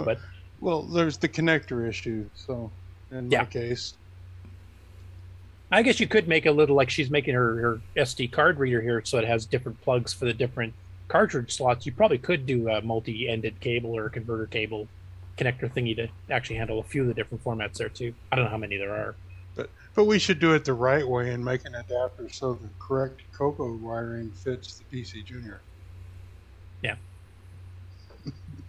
Okay. Sorry, for those that were interested in this product before we showed it, but we're kind of missing the fact that there was no disk support, just cassette. That has been solved. It does reading and writing. It works with disk images, the DSK format that we've used on emulators and on the Coco SDC. So that opens that up. And if you have multiple retro platforms, including all the ones that were on that list earlier on in the video, if you have any of these other ones, you can get the one card solution, and then you just have to swap get the the connectors, the card edge connectors that fit that particular slot, and you can reuse the same hardware, so you don't have to buy multiple ones of these for each of your different systems. So if you're on a budget, that's nice. But and a lot of us do own more than one retro system, so this is one ring to rule them all, right? So it's kind of like a Gotek Castuino SDC all in one. Exactly. Yeah. Nice. It's a beauty. Yep. Although I do feel it has distorted the hobby a little bit, so I do take I do take some umbrage with it. So, cool. Yeah. Next up, this is also a revisited video. So we showed, I think, 1 or 2 weeks ago, there was a guy that had gotten a Coco 2 conditioned on, well, actually saying it was not functional, and then he tried swapping some RAM around and stuff, and then just couldn't quite figure out what was going on. So this is the fall where he actually does figure it out. And it did turn out to be bad RAM. There was a stuck bit on one of the RAMs staying on all the time in the upper range of the byte. I find a little WD-40 usually loosens those bits up. So, well, the fun thing for me here, because I'm not a hardware guy, I don't even know what a logic analyzer technically does. This is the first time I've actually seen one that actually understood exactly what it's doing here, because that's actually tracing the 6809 CPU to say what address is it currently at, what byte is it reading, what is it executing, and they actually got the Color Basic Unraveled book from Spectral, and he shows like little clips of the code it's running through, so you can figure out exactly where it's going. And they also found out, like at the beginning of the video, now Rick, you'll have to correct me because I can't remember which way is which, but the clocks are supposed to be for RAM refresh or RAM reading is on the rising edge or the trailing edge? The Coco's always backwards, so probably the trailing edge. Okay, because he did it the wrong way at first, and he did like a jump to subroutine in the ROM to clear the screen, like the 32 column screen, and it returned with completely wrong addresses on the bus.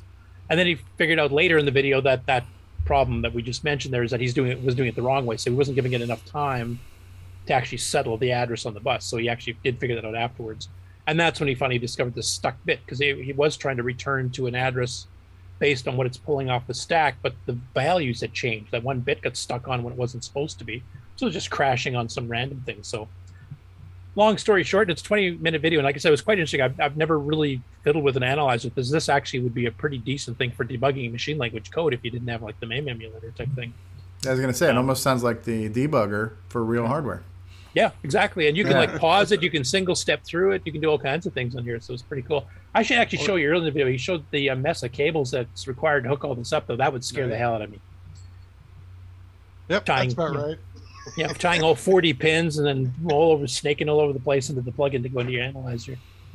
The extent you have to go to in order to get the data. It's like going to the hospital, have like an EEG, an EKG, an MRI, all this stuff going on. And the machine that goes ping. Yeah, right. And then you get all this hooked up and realize, oh yeah, I've got to hit enter to start the program. Actually, that did hit him too, because he had taken the keyboard out already. Anyway, long story short, he figured out which RAM was bad. He replaced it. It works fine now. So that's cool. But that shows if somebody wants to learn, if they have an logic analyzer and they want to learn how to debug these kind of things, he actually goes step by step, including his own mistakes, which he did on the first video too. So it's pretty good because it shows you how to learn what you're doing, not just here's the correct way of doing it. Right. And you don't really understand the process. Now you will. Roger that. Very cool. Quite good. Next up, this is a channel I've not seen before. Now, this was originally live streamed on his Twitch channel, and now he's got the YouTube version of it up. And this is Tech Tangents 2. I'm not even sure exactly what the channel's entirely about. There seems to be some retro and some more modern stuff mixed. The basic premise of this one is he picked up an old Hitachi color TV. He went to a Goodwill. He was, because he occasionally goes to buy stuff, and this old CRT TV from 1985 assumed to be working. And they said, we can't sell this. You want it for free? And he went, sure. And he took it back home. And then he decided one of the machines he was going to test it with was a Coco 1. Now, this is the 64K color computer from 1983 in the fall, which is the rarer of the ones there because it was only out for a brief bit for the Coco 2 kind of took it over. So this is the full-size white case Coco 1 with the melted keyboard. Yep. And I had that machine, and I have it again now. Love it. That's my Coco VGA machine right there.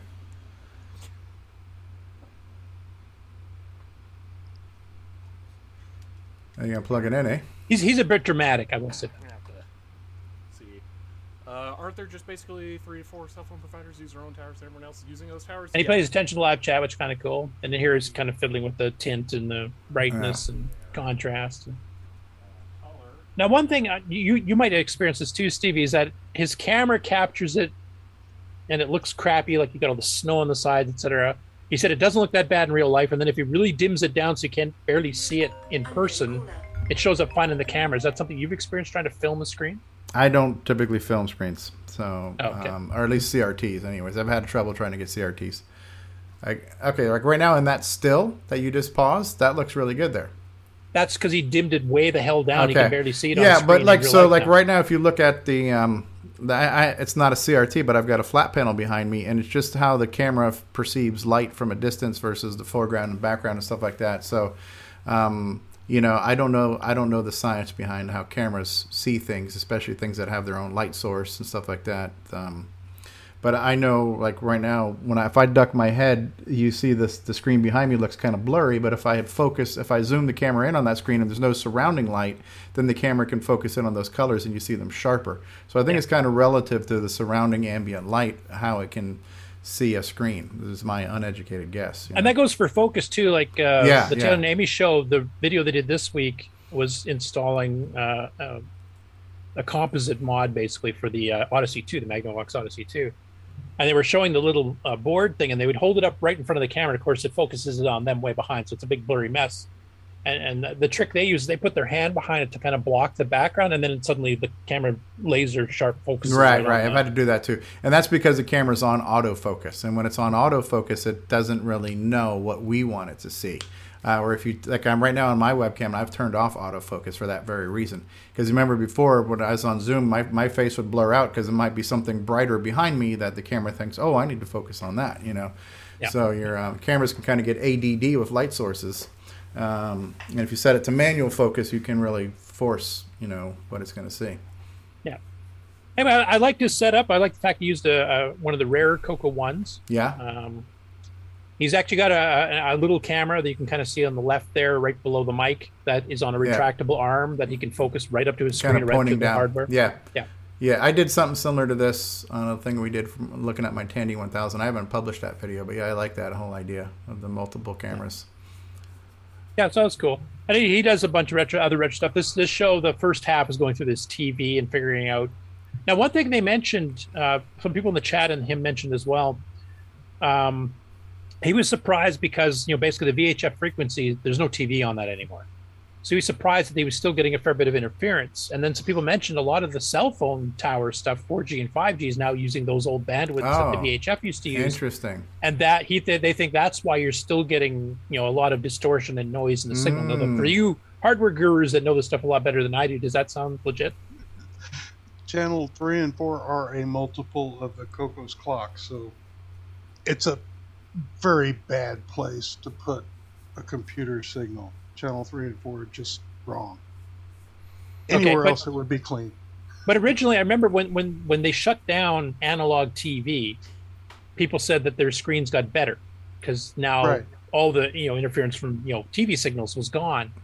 But now that all the newer towers for cell phones are reusing those signals, it sounds like the problem's coming back. No, because the new cell phone stuff is up in the 600 megahertz range. So okay, so they're wrong. Whoever mentioned that. Well, yeah, UHF used to go pretty high, like what, channel 83, and so like the 700 megahertz range got reassigned to various things like cell phones, and then the last one a couple of years ago was 600 megahertz because I've had to work with places with audio equipment that was in the wrong range. We had to get rid of it and get stuff at a lower frequency. So yeah, and then but say UHF or VHF, your channels 2 through 6 and then 7 through 13, they're still being used, but when they went digital, they basically compressed more data into the same bandwidth, and that's why you can get 4 HD channels in that same range that was one analog channel. Yeah, but now the newer HD ones, they're much more limited on range, though. Like you can't broadcast as far as the old. Actually, they should be more tolerant because they're digital now. When my ex-wife first moved into her house 10 years ago, I had noticed it was really weird that her TV, like some of the channels didn't work. And then I realized, only the analog portions didn't. So it's like the analog. See, I had the opposite problem here. The analog ones still worked when they did the simulcast, but the digital ones, I had to get the right day with the right phase of the moon to get it to come in. Because if you lose any data on the digital signal, because it's all compressed, it just disappears. Actually, there's a threshold, because what I found is that all the analog channels were really fuzzy, snowy, but all the digital ones were excellent. I realized the cable in the back of the TV wasn't tight. After I tightened it down, then the analog ones worked again. So obviously the digital has some sort of threshold that can accept a certain amount of signal loss and still be able to decode it. Because most people I've talked to that live in, like, say, San Francisco or something like that, they can go out like 20 miles and then they lose all digital, but they can go out like 60 miles and still get analog. It might get a little bit fuzzy, but at least you can still pick something up. So yeah. And that's cool though. Yeah, that was an interesting one and a channel I've never seen before. So next up, now we're talking about cross-platform development like the AGD session. This is an alternative to that. Fabrizio Caruso, we've covered before because he's got his own internal cross library that he's got that's basically almost like a text character cell based type thing, and he's got it for I think 30 plus platforms himself. And he was trying to figure out how to do sound properly for the MC10 because he's actually adding MC10 support to his engine so he can get some of those games ported over too. And he had posted a question about, well, how do I get this to work properly for what he wanted to do? And then he actually got some help from people like Greg Dion and others. And he's got that problem solved. So that's now implemented into his library. I think this is also a universally free, feel free to access and write your own stuff in it too. And it's kind of C-based too, I believe. So now there's a couple of cross-platform engines. There's the one from the Japanese guys, and there's also the one here from Fabrizio. And I know he's released a few games. We covered these like in the last couple of years on the Coco side of things, but now it looks like there's some MC10 stuff will be coming down the pike too. So MC10 is getting some more, semi-compiled love here for games and stuff. Yay, MC10. Now, this is to follow up. I think Alan had mentioned this too, but the Japanese engine, I can't remember how to pronounce it, but anyway, in Inufuto, this is kind of some specs on it, and you can go onto their GitHub, and they've got source code for all this stuff. The different CPUs you can see they support Z80, 6800, 689, 6502. There's different graphics chip they support, etc. And what's different with C? So this is kind of like CMOC. It's mostly C, but it's a little bit different in certain spots. And then they kind of go through some other stuff, and you go to the actual GitHub. Now, Alan, I think you've probably looked at this through a lot more than I have. Is there any particular things that really stuck out at you that you would want to mention? He's got a tools page there on the Inufuto site as well that has some additional no, not on the GitHub. So there's a tools page that has that, and I posted the link in the chat earlier, but it had some things like diagrams for the Kate compiler and things like that. So, there's more of this is coming to light, but that Atari Age thread really did kind of bring it all out to the front. It's great stuff. Yeah, because we were kind of speculating wildly, like where all this stuff had suddenly come from, and it sounds like it's been there for a while, and it's public. You can go in and fiddle with it yourself, too. So, anyway, lots of opportunities for game developers here, anyway. And you mentioned DinoSprite. That's a Coco 3 graphics and sound library, too, that we've shown on the show before. Yeah, DinoSprite. Yeah, DinoSprite, no doubt. Yeah. So, and that one Space Invader game, we did that Jamie one. Cho. Jamie Cho, yeah. Was done using that library. Now onto a little bit of Dragon-related stuff. So Julian Brown posted he's been working on these RAM upgrade cards, kind of like daughter cards for the Dragon 32. and he just got a second batch of boards here. He's figured out he's probably got a couple more minor tweaks, but it's pretty well getting close to working. One nice thing about these is that it doesn't require just the 4164 chips the original one used. This will allow you to use different kinds of chips. You can just mix and match, or not mix and match, but pick what kind you want. Like this will support 4164s, 4126s, which are a bit more common because they came in the original Albion PCs. So basically, it gives you some options of using different chips to do the same RAM upgrade that is compatible. So this is his second batch of boards here. Just to zoom it up a little bit. Well, like I said, he's got a few little tweaks he wants to do before he goes to final manufacturing, but it'll give you more options for getting RAM. You don't have to find, just get the 4164s, which are getting a little bit more rare to find these days, especially if you want, fairly new ones or guaranteed ones type thing. So. Is there a picture of the bottom of that? I'm just wondering how that taps in. Is it just like just socket into? Unfortunately, this is the only picture he's got in this particular post. So I'm imagining once he gets the final version, I'm kind of imagining that little thing on the edge there would be what goes down into the motherboard, and this is a riser above that, and you just put all the chips into this, and maybe it feeds it into the system through that. I'm not sure how the actual data is getting its way back to the system board. Yeah, I can't remember his older photos that we showed when he first started prototyping this. If that actually had that in there, but I'll keep following up with him on this because he's that has a higher pin density. It seems like there too on the edge, So not sure though. Yeah, and some of that might be due to the alternate RAM chips. Maybe you just need one 4126. You plop it in, that's the whole thing, or something. I'm not sure how that exactly works. I'm kind of waiting for his final version because he does plan to actually sell a few of these in the future and then release, how to make it. And then the last Dragon one here. This is an update from John Whitworth recreate the Dragon Professional, the dual CPU, MMU based OS 9 level 2, the monster machine they were working on, had prototypes done. And he's been recreating the motherboard. He's been, doing fixes. There were some issues on the original motherboard. Certain things actually did not work that he had to tweak. So he's got some photos of various things here. Him and a couple people, Phil Harvey Smith's also greatly involved in this. In fact, I think Phil has gotten a bunch of add-on card boards redone from the original, including a PS, and some new ones too, a PS2 to Dragon Beta keyboard interface. You can use a PS2 keyboard on it. Static RAM replacement board, 26 to 34 watt floppy interface board, and a 512K expansion card. But I thought I'd just show it, like right now he doesn't have a keyboard plugged into it in this case here. He just was trying to get the main board going. So this is running through the boot ROM, booting OS 9 level 2 from the prototype, or the new prototype of the Dragon Professional.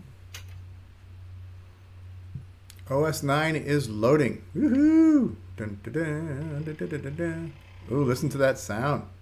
Chuk, chuk, chuk, chuk, chuk, chuk, chuk, chuk. Almost sounds like a heavy metal song, a floppy drive going chuk, chuk, chuk, chuk, chuk, chuk.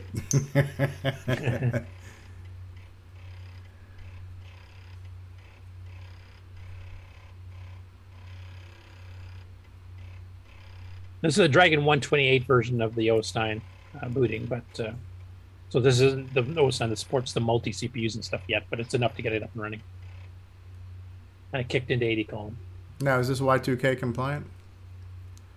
Probably not. I know we had to patch. That is this so would have cool. Been like 1984, so probably not that point. 1983, what it says on the copyright there. Since he didn't have a keyboard, he actually just ended up, hitting reset. So this is the Dragon Beta board that's now booting? Yes. Okay, that's cool. Yep, and he's got some pictures, I think, down here because they've been working on getting some other stuff, and he actually got it up and running here using a primitive keyboard. He kind of hacked into it, so here he's actually booted up, typed in the date. Then an M-free showing that he's got basically a 204K system here. And he has another one. I'm doing a DIR, doing an MDIR and stuff like that. So it's and these here are the original copies of the files from the Dragon Professionals beta discs they use internally at Dragon. So you can see the dates they were last working on it. And Dragon 83 and 84. Wow. Yeah, June of '84 is when the Dragon Data basically shut down. So these were done right up to the last minute. Up to the last minute they were working on this.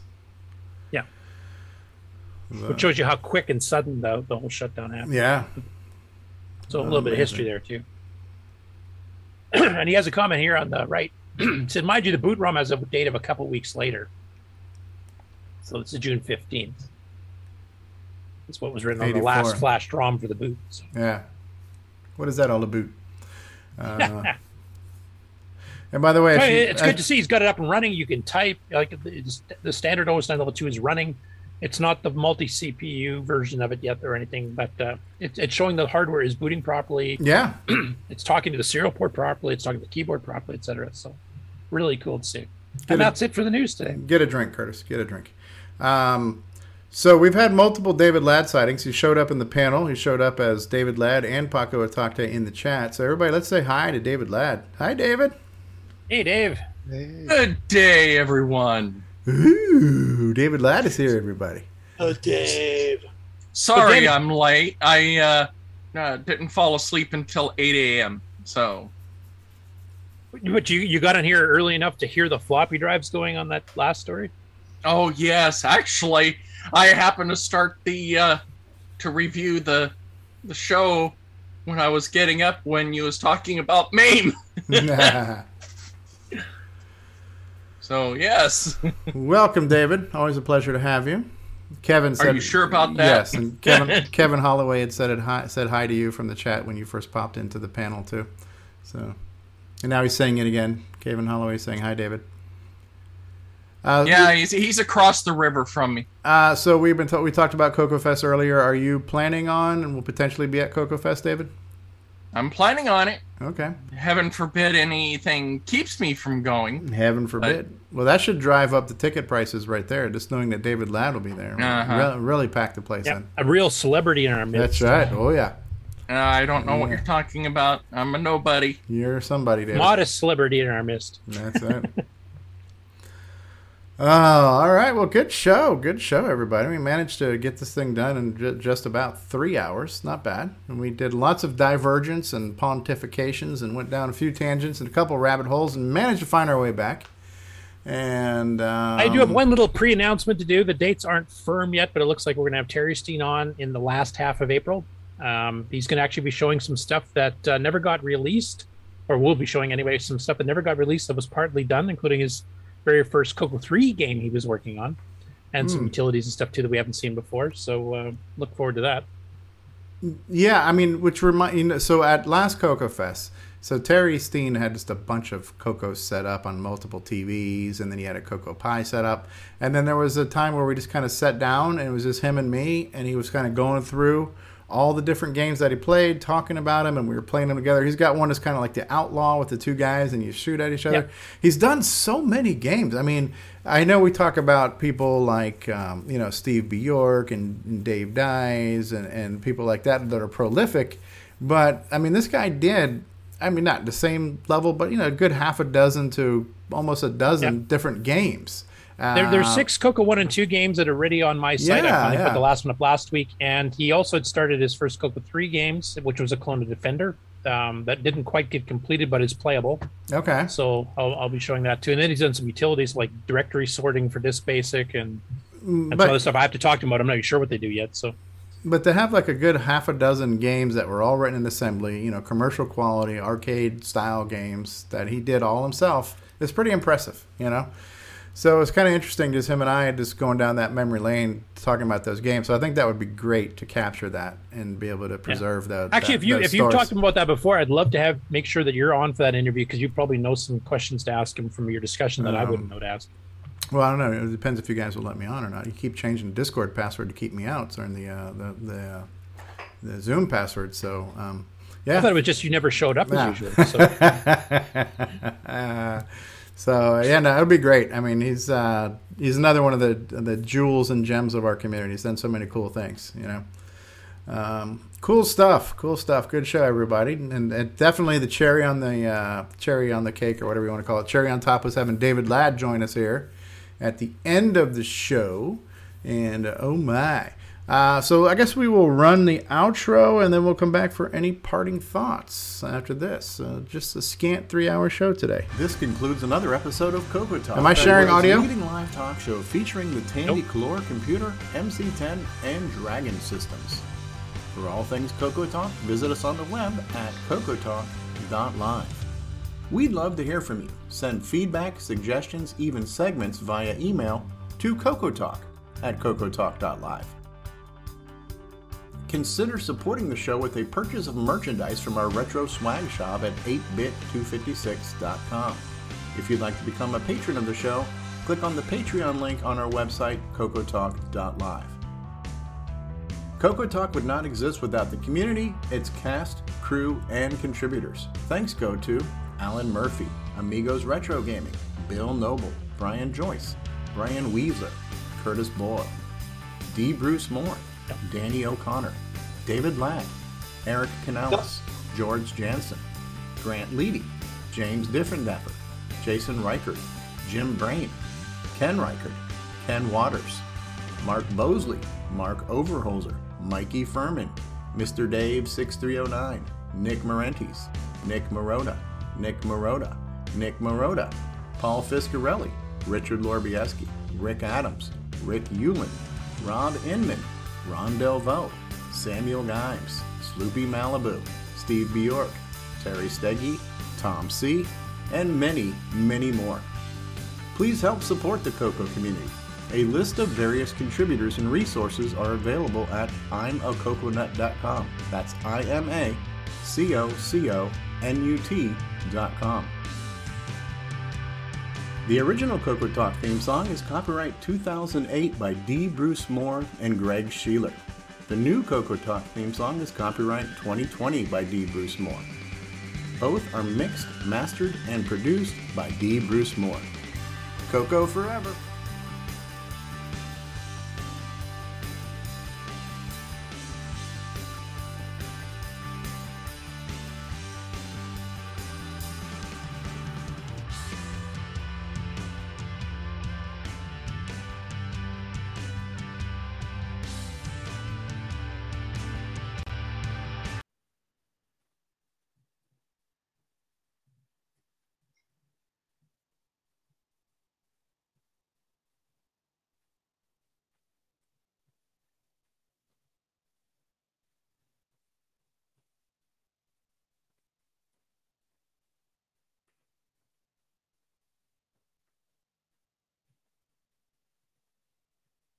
Yep.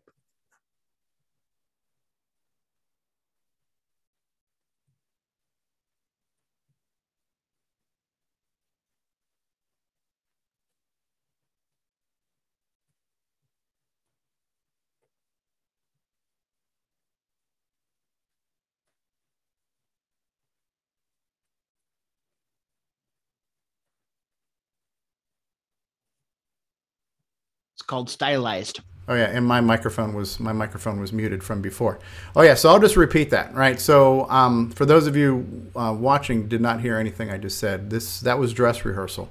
So that outro is a slideshow of pictures taken from many years of Coco Fests and VCF, and so we're definitely trying to make sure people want to come to Coco Fest this year. And I was just mentioning that this show started as being inspired by Coco Fest. We were mentioning that we're in our 6th year now, this show. And this show was really celebrating our anticipation of the upcoming Coco Fest back in what year was that? 2017? I don't remember. March 2017. March 19th. March 19th, 2017. So we were just kind of filibustering and talking about, isn't it going to be great? What's Coco Fest going to be like this year, right? And so this show started in celebration of Coco Fest. And Coco Fest is a thing where people get together in person to celebrate the Coco and the Coco community. And so Coco Fest is going on 31 years now, where people get together in person to celebrate the hobby and the community and the computer. And it's a lot of fun. It's a great vacation. It's a great way to geek out in person. That's how I've met most of you in person, if I've met you in person, and some of you I still haven't met. But so Coco Fest is the single best thing you can do. If you're a fan of the Coco and you're a fan of the Coco community, Coco Fest is like that geek weekend, right?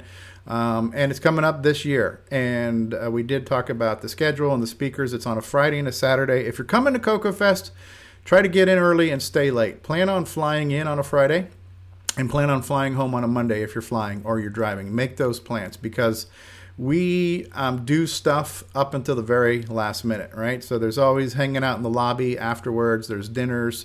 When Coco Fest ends on a Sunday and they kick us out by like 5, 6 o'clock from the exhibit room, then we go to a dinner somewhere again. So there's a lot of hanging out. There's a lot of socializing. There's a lot of the in-person touchy-feely, just good vibes and hanging out with fellow Coco geeks, right? Monday morning breakfast. Monday morning breakfast. So yeah, so this show started in celebration of Coco Fest, and so I'm hoping that we are the second best thing to Coco Fest, right? The single best thing you can do as a fan of the Coco is to hang out with people in person at a Coco Fest. Hopefully the second best thing is this show. Hopefully we're capturing that spirit of what it's like to love that machine and the community and the people who still use and support that system. So I hope we are carrying that torch that Glenside started doing 30 years ago. Keeping that flame alive, as D. Bruce Moore says in our intro, right? Keeping the tender flame alive, right? So that's all I have to say about that. So get your ass to Coco Fest this year, May 14th and 15th. Go to glensideccc.com for information on how to reserve a table, reserve a room, all that good stuff. And hopefully we will see you at Coco Fest this year. Thanks for being here, guys. Any parting thoughts on the show today? Parting thoughts, final words. Be good to everybody. Be good. God bless us, everyone. Tiny Tim. And we finally got back over 3 hours because people were complaining so much last week that we're so short. So. Oh yeah. Right. So thank you, Mark Bosley. Any final thoughts from you, Mark Bosley? No. Was last year your first in-person Coco Fest? Yes, it was. Yeah, that was cool. Rick Yu, was that your first? That's the first time I met Rick Yu was last year. Was that your first Coco Fest or first time in a long time? First time in a long time. Yeah, Mark. We've jammed together at previous Coco Fest, so okay, back excellent. in the 90s. And Ken, you're going to be there this year, assuming they will still let Canadians cross the border. Don't have any last-minute Parliament changes or anything like that, so that'd be good. Ron Delvaux, you going to make it this year? You're muted, but I heard the rattling of your head when you shook your head there. And by the way, WeFax. You're still muted. And there you go. Now you're unmuted. Take a drink, Ron. WeFax. Okay. So yeah, so Coco Fest is a weekend of just getting together and geeking out, right? Seeing exhibits, seeing projects, hearing people talk, having food, having drinks, hanging out, geeking out. Like I was mentioning with Terry Steen, I just sat there and he just talked about his games and we played his games together, and it was just really cool, you know. Got to see Rick's networking stuff all set up. Got to feel the clicky keys on his keyboard, you know. So we got to see John Strong's prototype 3D printed Coco case, you know. So all the things that are happening. We got to see Brendan Donaghy's riser for the MC10, so you could put the Coco VGA in the MC10. So there was a lot of things to see there last year, even though it was only like a 3/4 attendance because of Coco Fest or COVID, right? It was still a great event this year, hopefully even bigger, even better. Please come. That's all I have to say. Anybody else want to say anything, or we're just going to say goodbye, everybody?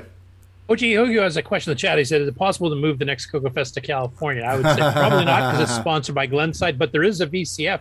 There's a VCF West, right? Yep. There's VCF West, and a lot of Coco folks on the West Coast do go there. We did provide really good coverage one year. So VCF, the VCF things are the second best thing to Coco Fest. It's like a multi-fest. Mark, do you know when the next one is? It's usually the first weekend in August. Yeah, just go to VCF.org or something is the main parent site for that. VCFed. VCFed. Okay. .org. Yep. So yeah. So hopefully we'll have a really good turnout at Coco Fest this year and all that good stuff. So thanks, guys, for another great week, another great show. I'm going to say goodbye, everybody. Anybody else have anything to say? Nope. See you next week. All right, goodbye, everybody. I'm going to press the button, Frank. Good time, everybody. We are pressing the button, Frank. And stop recording.